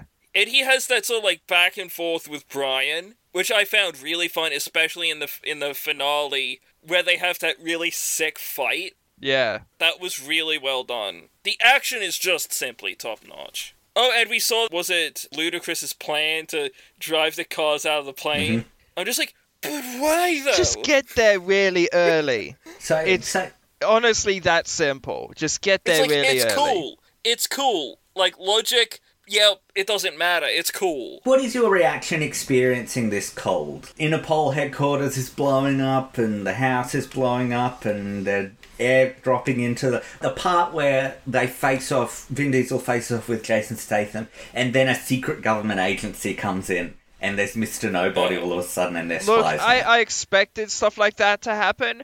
I've been forged through the fires of Mission Impossible and the Bond franchise. This is so much wilder than any... you got to consider the starting out point for this, though. Yeah, I know, but I had been warned sufficiently that shenanigans were afoot, so... We were prepared for the shenanigans to be I was prepared for it to go a bit weird, but when it came to the flying the cars out of the back of the plane, it's I don't understand why Mr. Nobody is I like this plan. I think it could work. And I it's think it's because it's crazy. I feel like the only reason he's doing that is because if they die doing this, it's no skin off his nose. And if they succeed, he's got nothing but to gain from it. Can I just say that whole stunt, mostly practical. They actually dropped cars out of a plane with parachutes attached. They dropped people alongside them and film it. When it came time to land them, they had them on a crane, but they lowered them to make it look like they were coming from a high distance. And that car action, when they do land, that's some top-notch stuff as well. They do the drive under thing as well, which is a classic move from... They do the run up the back of the truck as it's going over the edge. Yeah. There's a little callback to the scene at the kindergarten that he doesn't know how to open the door. It's the overhead button, and that's how he knows to go straight for the overhead button when he's looking for the open door on the van, on the bus. It's so well constructed, those sequences. The Abu Dhabi sequence. Holy shit. When it jumped from the first building to the second building, I was like, no brakes. Well, of course it's got no brakes. It's just that the car is there for show. But then it's like, so how are you going to stop the car? We're not. Well, shit. Goes through into the third building, and I saw all of those terracotta statues. I'm like, no, priceless artworks. You've killed them. It's such a great visual scene. It is. It is my favourite set piece of the film. When when the car comes out of the first building and it's silhouetted with the sun, it's like, that's that Aquaman shit, James Wan. Hell yes. Like, he has such a great eye for framing shots like that. Like, pulling out of the action to show us sort of the scale of things. Yeah. And good fight scene between Ronda Rousey and Rochelle Rodriguez, too. Yeah. I was thinking, after seeing her in this movie, and knowing that she filmed this pretty much back-to-back with The Expendables 3, if you need someone to replace Gina Carano as Cara Dune in Mando, get Ronda Rousey. I think they should get Laverne Cox just to really annoy all of the people that are angry that Gina Carano's gone. It's like, I know. Like, pocket sand in the eyes, sort of. I know, but... for that. Okay, so Ronda Rousey is the less Gina Carano, by the way, in Fast and Furious 6. Huh. Makes sense. Ronda Rousey is the choice that creates less friction. Laverne Cox is the right choice. Laverne Cox is the I Choose Chaos choice. I would just like to see her in a Star Wars property. I think that would be fun. She's got the right energy for it. I do have to say the Amnesia plotline does nothing for me. No, me neither. I don't like it. Most of what I enjoyed with this movie is the set pieces. Yeah. The action sequences. I absolutely adore the LA final sequence stuff. It's all top-notch bullshit, and I love it. Yeah, when Jimon Honsu says in his kind of bizarre accent, "Send the Predator," I just thought, oh, so it's either they're sending a drone, they're sending an actual Predator, where he's gonna go... Zinger! Or, and here's the actual zinger of this joke, they're going to send a guy with a bespectacled man with his pants up to his chest with a thin pencil mustache, and they're going to drop him out of the helicopter. See, and the sad part is you're editing this segment, so we can't delete it. That bit. Anyway, like, the stuff with the Predator drone, it's awesome. As soon as that popped out of the helicopter, I'm like, hell yeah. What? There is literally so much property damage. Oh, there's going to be an international incident. There's casualties too, like, cars are getting exploded, cop cars are being blown up mid-drive, it's insanity. This is going to be a big deal. It's going to have to be. I assume that none of it gets mentioned again. Not really. Yeah. No. I did like how The Rock decided, I'm not going to sit it out this time. I finished filming Hercules so I can be in the final section of this movie. That is why he is taken out of commission for an hour and a half, is so he can go and film Hercules. But it's so like he comes the back, coolest... rakes his cast, and straps what is essentially a .44 Magnum into his holster. It's like, if you fire that gun, your arm is going to shatter like a glass dropped out of a building. He destroys the drone by driving an ambulance off a bridge, smacking the drone from on top, busting out of the broken windshield of the ambulance, unscathed, mind you, double taps the drone with a pistol. Somehow grabs the chain gun off of the drone. Which somehow has a trigger. Walks around firing at the helicopter. And you get that line from Michelle Rodriguez where she's like, "Hey, did you bring the cavalry?" Woman, I am the cavalry. Of course you are. I'm confused as to how he can fire that chain gun when it doesn't matter. In all by all logic, it shouldn't have a trigger. It doesn't matter. It's like, it doesn't matter. He is awesome. The Rock. That's how. I don't care. He is Dwayne Johnson. He wills it to fire with his mind. And I love at the end where he turns up at the parking structure again to shoot down Djimon Hounsou, but it's like the implication is that for the last 10 minutes he's just been running through that tunnel with the minigun. Just like, his pure awesomeness is propelling him. Did we him. really need the Djimon Hounsou character? I don't think we did. I think he is... He's utterly wasted in this movie. I feel like Hollywood doesn't know what to do with Djimon Hounsou. I know. I feel like he's always playing the foreign henchman. Person. I was saying this while we were watching the movie when he said, "Oh no!" It was when he was firing at them from the helicopter. I turned to Holly and I said, "He was in Amistad. Like, what is What is Djimon Hounsou's career?" I mean, he's an Oscar nominee. Yeah, like he's a capital A actor. He plays supporting roles in blockbuster films. He plays the henchman in every Hollywood blockbuster film. Yeah. Yeah. Where's his starring role? Where is his starring role? And who knows what the original conception of this movie was before the Paul Walker thing happened. Yeah. I imagine that maybe that's something we'll find out as the years go on. When the Fast and Furious making of book is written, maybe there'll be more detail there. Maybe there was something more to that character that would attract or justify Djimon Hounsou appearing in it. But as it stands, it's like, we don't even really need the character. No. And we certainly don't need an Oscar nominee as the performer. Mercenary number one. It's like, it's a damn shame. He just feels like he's just playing generic villains in all of his roles now. Like, then you get him for bit parts in Aquaman and Shazam. In Shazam, he plays the wizard, and in Aquaman, he plays the fisherman king who gets killed. Yeah, and it's such a shame because he is a good actor.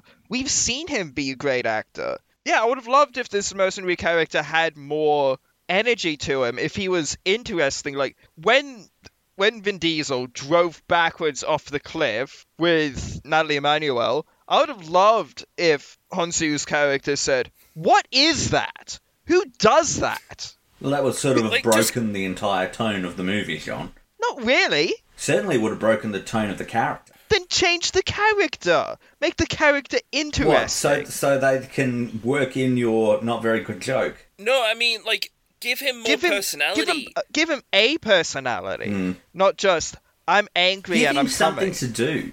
Exactly. Yeah, it's like, he can do it. So why do people keep underutilizing him? It's frustrating. Yeah. I adore the final confrontation between Toretto and Shaw. Yeah. It is simply cool. They start out doing the playing chicken shit again, but Toretto is using his dad's car. Oh, that whole time I'm like, don't ruin the car. It's been destroyed and rebuilt in every movie. It's back in Fate of the Furious. It's fine. The moment he walked into his garage, I'm like, no, you're bringing the car back. It's like that. Don't do this to me. It's like that ship. What's that ship where if you just repeat... The ship of Theseus. Yeah, the ship of Theseus. It's that. Is it really his dad's car anymore? It's been destroyed and rebuilt so many times. Is there really anything left of the original? Like, when he's playing chicken with Shaw again, he pops it up. Yeah. And just, nails the front of Shaw's car. And that was really cool. Shaw pops out of his car, breaks off... Grabs bits of the car. Shards of the car. The Brian Tyler score there as well just peaks Because the whole point, it's building to this huge crescendo, and I'm just like, do a choir, do a choir, do a choir. And then they actually do a choir for the only time in the whole movie, just to highlight this utterly absurd shot, slow motion shot of Jason Statham and Vin Diesel rushing at each other in the night, wielding shrapnel and wrenches like swords.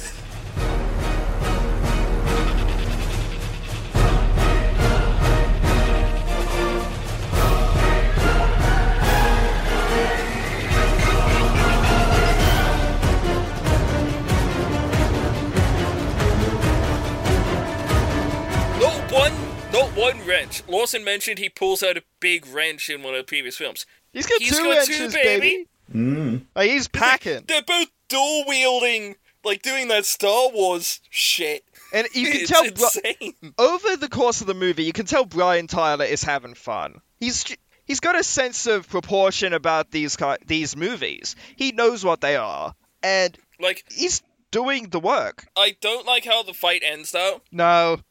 I like the ground is collapsing and the stamp on the ground to make him fall. That I was like cool, but I didn't like the line. His line is bad. It's an incredibly stupid line. There's actually a lot of dialogue in this movie that's just like, that's so dumb. Yeah. Thing about street fights, the street always wins. A better line would have been, the thing about street fights is, there has to be a street to fight on. Bang. That's bad too. The one I would have gone with, it's like... That makes sense, but it's also bad. The one I would have gone with is, the thing about street fights is, you made a mistake when you decided to fight me on mine, or something like that. Like, LA is his area, is his home, like, home field advantage sort of thing. What if instead of saying a line, Vin Diesel just screamed, "Family!" and stopped really hard? Or just like, this is for Han, smash. Even that would have worked. This is for Han, because apparently they're really good friends. They're family. But it's like, it's such an audacious sequence. It is. Of escalating nonsense that... That's a good way of describing this whole movie, frankly, is escalating nonsense.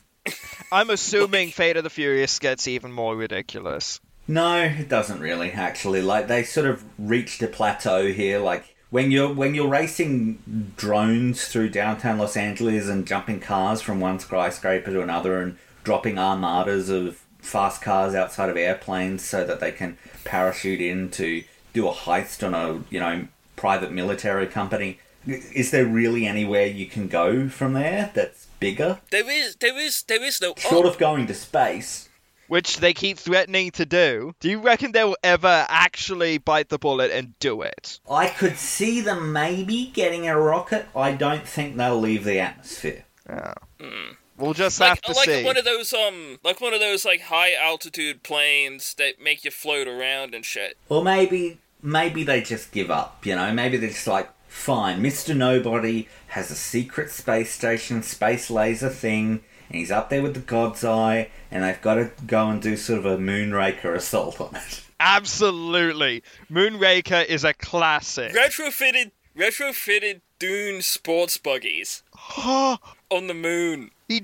Imagine it. Dom redoes his dad's muscle car, makes it capable of being driven on the face of the moon. It'd be like that moon car chase out of Ad Astra, but stupid. Yeah.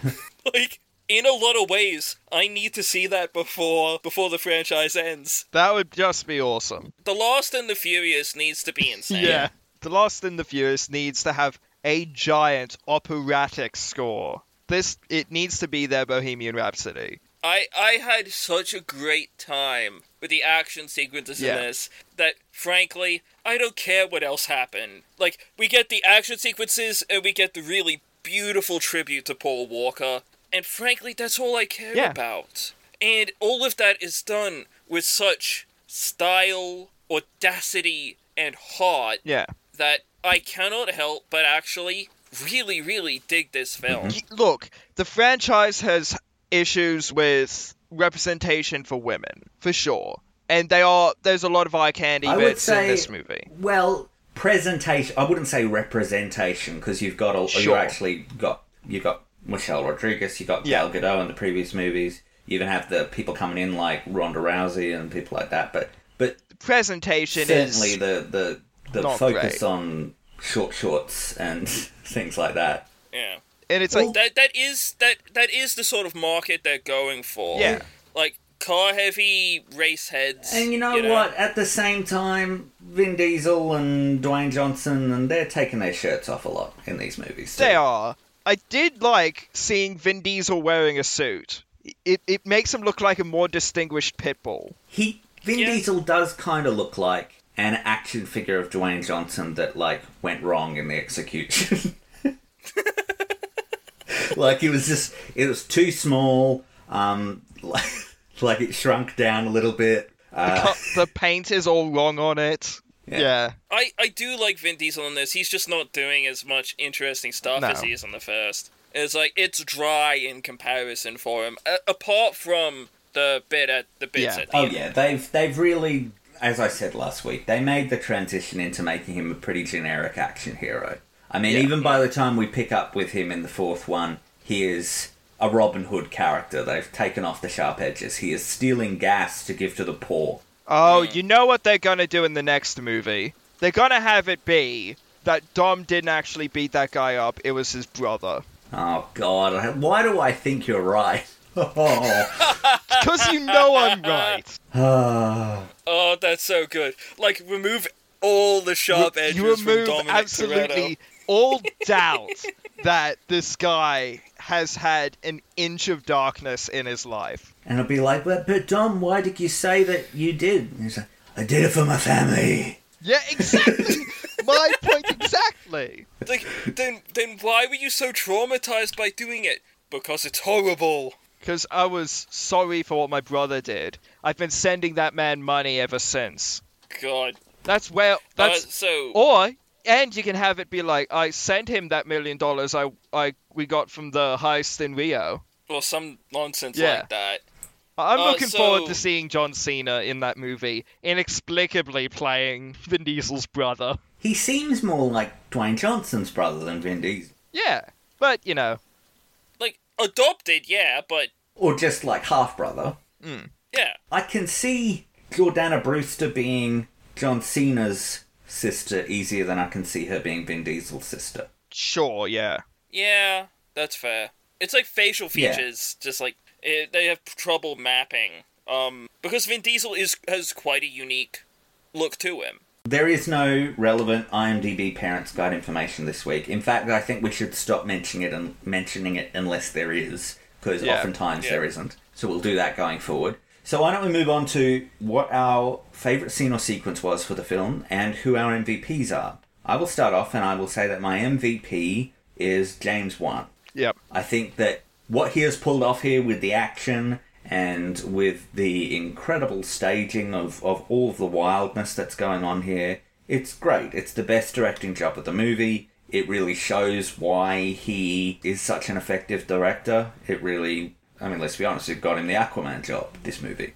Yeah. So it really shows that talent. But even more than that, I'm giving it to him because of what happened with Paul Walker. He was left with a very unenviable position in trying to pull something together, with losing one of his lead actors halfway through. Yeah. And getting not only a legible storyline out of that, but one that was respectful, and one that retired that character in a graceful way. And I think he really succeeded. I think that the exit that has been constructed for Paul Walker here is wonderful. I think that it's been dealt with the best that I've ever seen one of these unfortunate circumstances dealt with. It's dealt with better than in Rise of Skywalker. It's dealt with better than in The Hunger Games. It's just been managed in a very graceful way. And so I'll give it to James Wan. And on the back of that, I need to give my favourite scene or sequence to the ending. I do have a bit of a different relationship with it than you guys. I have seen all of these movies. I have spent more time with Brian and watched the character's evolution as it has gone on, and watched the evolving chemistry of Paul Walker with the other members of the cast, and watched the behind-the-scenes features where I've learned about how good friends they are, and how Vin Diesel was the godfather of Paul Walker's child, how after he died, Vin Diesel named his daughter Pauline, that he had the next year after he died. That in the 8th movie, Dom will name his son Brian, which doesn't make a whole lot of sense within the context of the films itself, that he's naming his kid after his brother-in-law, but whatever. There is an emotional attachment to that character and to what happened behind the scenes here that I get because I've seen all of these movies in a row, that I've binged these movies like this. And it's such an effective ending for that character. It's a beautiful way to end the film. It lets the audience come to terms with it, and it lets the cast say goodbye in a elegant way. And the word that I keep coming back to is graceful. This feels like an ending. It feels like an ending, not like a panicked scrambling to write him out. It feels like something that they have actually done with a deft hand. Yeah, there's thought and compassion. In a movie as bombastic and crazy and, yes, stupid, joyously so, as this movie is, to end it like that, to really, as I said, talk to the audience, basically, to say, we know what's going on here, and we all know that we need this. That's really effective, and it is certainly one of the most memorable moments of the franchise. So, yes, the end for me. Yeah. I would have to agree that I give my MVP to James Wan as well. He has such a brilliant eye for action, and even the regular scenes, they're shot very well as well. And again, the deft hand at which he approaches Paul Walker's death and handling that on the screen. It feels like he delegated a lot of that to Vin Diesel. Vin Diesel, of course, knew him longer and all of that, and that's the sign of a really good director. He had, like you said, an enviable position, but he knew not to make it too much. It's handled with a word that is hard to really use in terms of the franchise. Restraint. The franchise isn't known for that, and that's handled very well. James Wan is one of my favorite directors working, both in the horror sphere and in the action sphere. I'm excited to see what he does in the future. My favorite scene and sequence, because you already talked about the finale in detail there, we talked about it in detail at the start, I'm gonna have to say my favorite scene and sequence is the LA stuff. That whole bombastic, stupid, insane, joyous action sequence with all of the elements, all of the different sort of fight scenes coming together. It's just top-tier action nonsense, and I loved every single minute of it. Okay, for me, I'm gonna sort of go against the grain and say I give my MVP to every single stunt performer, stunt director, stunt driver, all of them get my props for this movie, because they did a hell of a job. And it all works so smoothly. I just can't respect stunt people enough. It's just exceptional the work they do. And specifically in this franchise as a whole. I think for my favorite scene, it's gotta be the stuff in Abu Dhabi. It's all of the stuff at the party, the fight scene between Ronda Rousey and Michelle Rodriguez, the sort of... How Roman dismantles a guy. How Tej dismantles a guy. Yeah. Which was just exceptional. We didn't really discuss. Your thoughts on Roman? He's fine. A bit divisive. He's fine. I like how they use him as a distraction in that scene. And judging from what I've seen of Tyrese Gibson behind the scenes, not a lot of that is acting. A lot of that is just Tyrese Gibson in a way that seems like it would be really exhausting to hang out with him for long periods of time. And I like the, driving the car in between the three buildings. That beautiful car that just gets absolutely demolished by the end. It's just a great sequence that looks exceptional. So what have we got next week, Lawson? Well, next week we will be talking about a movie that I watched, and within 20 minutes I was like, this is a Jean movie specifically. I think it is a twin movie in general, but Jean needs to see this because something is wrong with the world if he hasn't. So I have not. So it's fundamentally him. Yes. It is very much his sense of humour. It's very Austin Powers-y. We will be talking about the pretty classic satire of summer camp movies, Wet Hot American Summer. If you would like to follow along at home, well, you're shit out of luck. It's not available for streaming in Australia. It's not available for digital purchase in Australia. If it was released on DVD or Blu-ray in Australia, then it is long since out of print. I watched it via an imported Blu-ray, and we're moving heaven and earth to get Harley and John the chance to see it before next week. So if you would like to watch along at home, I don't know what to tell you. Contact Universal. They own the copyright. Yell at Netflix for not picking up the first movie, but only doing the series. So yes, we'll be doing that next week. Alright, so if you want to reach us, you can find each of us at our blogs. You can find Lawson at Exit Through the Candy Council. You can find John and myself at On the Bright Side. Those links are in the description, along with the link to our Twitter. Our Twitter is the best place to provide us with episode-specific feedback and also movie recommendations for John and myself. You can also comment on your podcast step of choice. Those podcast comments are on the podcast on the whole, not for specific episodes. And if you comment, rate, and subscribe, it really does look good for the algorithm. You know, the algorithm that will eventually turn into the robot overlords that I have to go through the wasteland avoiding on my search for the lost piece of written literature when everything has been turned into code. I will fail, of course, robots being superior to humans in every single way, except in the way that truly matters, having a soul.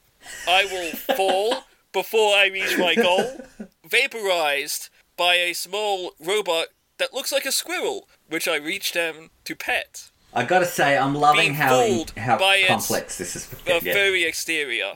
I would like to get to, at one point, a few years from now, where we do the podcast and it's 2 hours, but then there's just another 3 hours of audio as you recite an elaborate narrative of your inevitable escapades in the robot wasteland.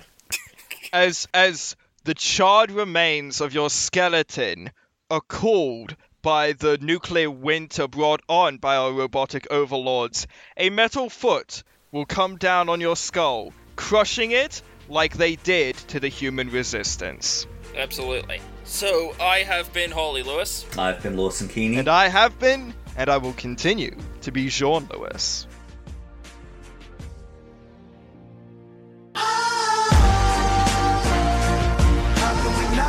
About family when family's all that we got. Everything I would do, you were standing there by my side. Cause we're brothers first, so the bad is strong. Ain't no looking back. How can we not talk about family when family's all that we got? Everything I would do, you were standing there by my side. And now you gon' be with me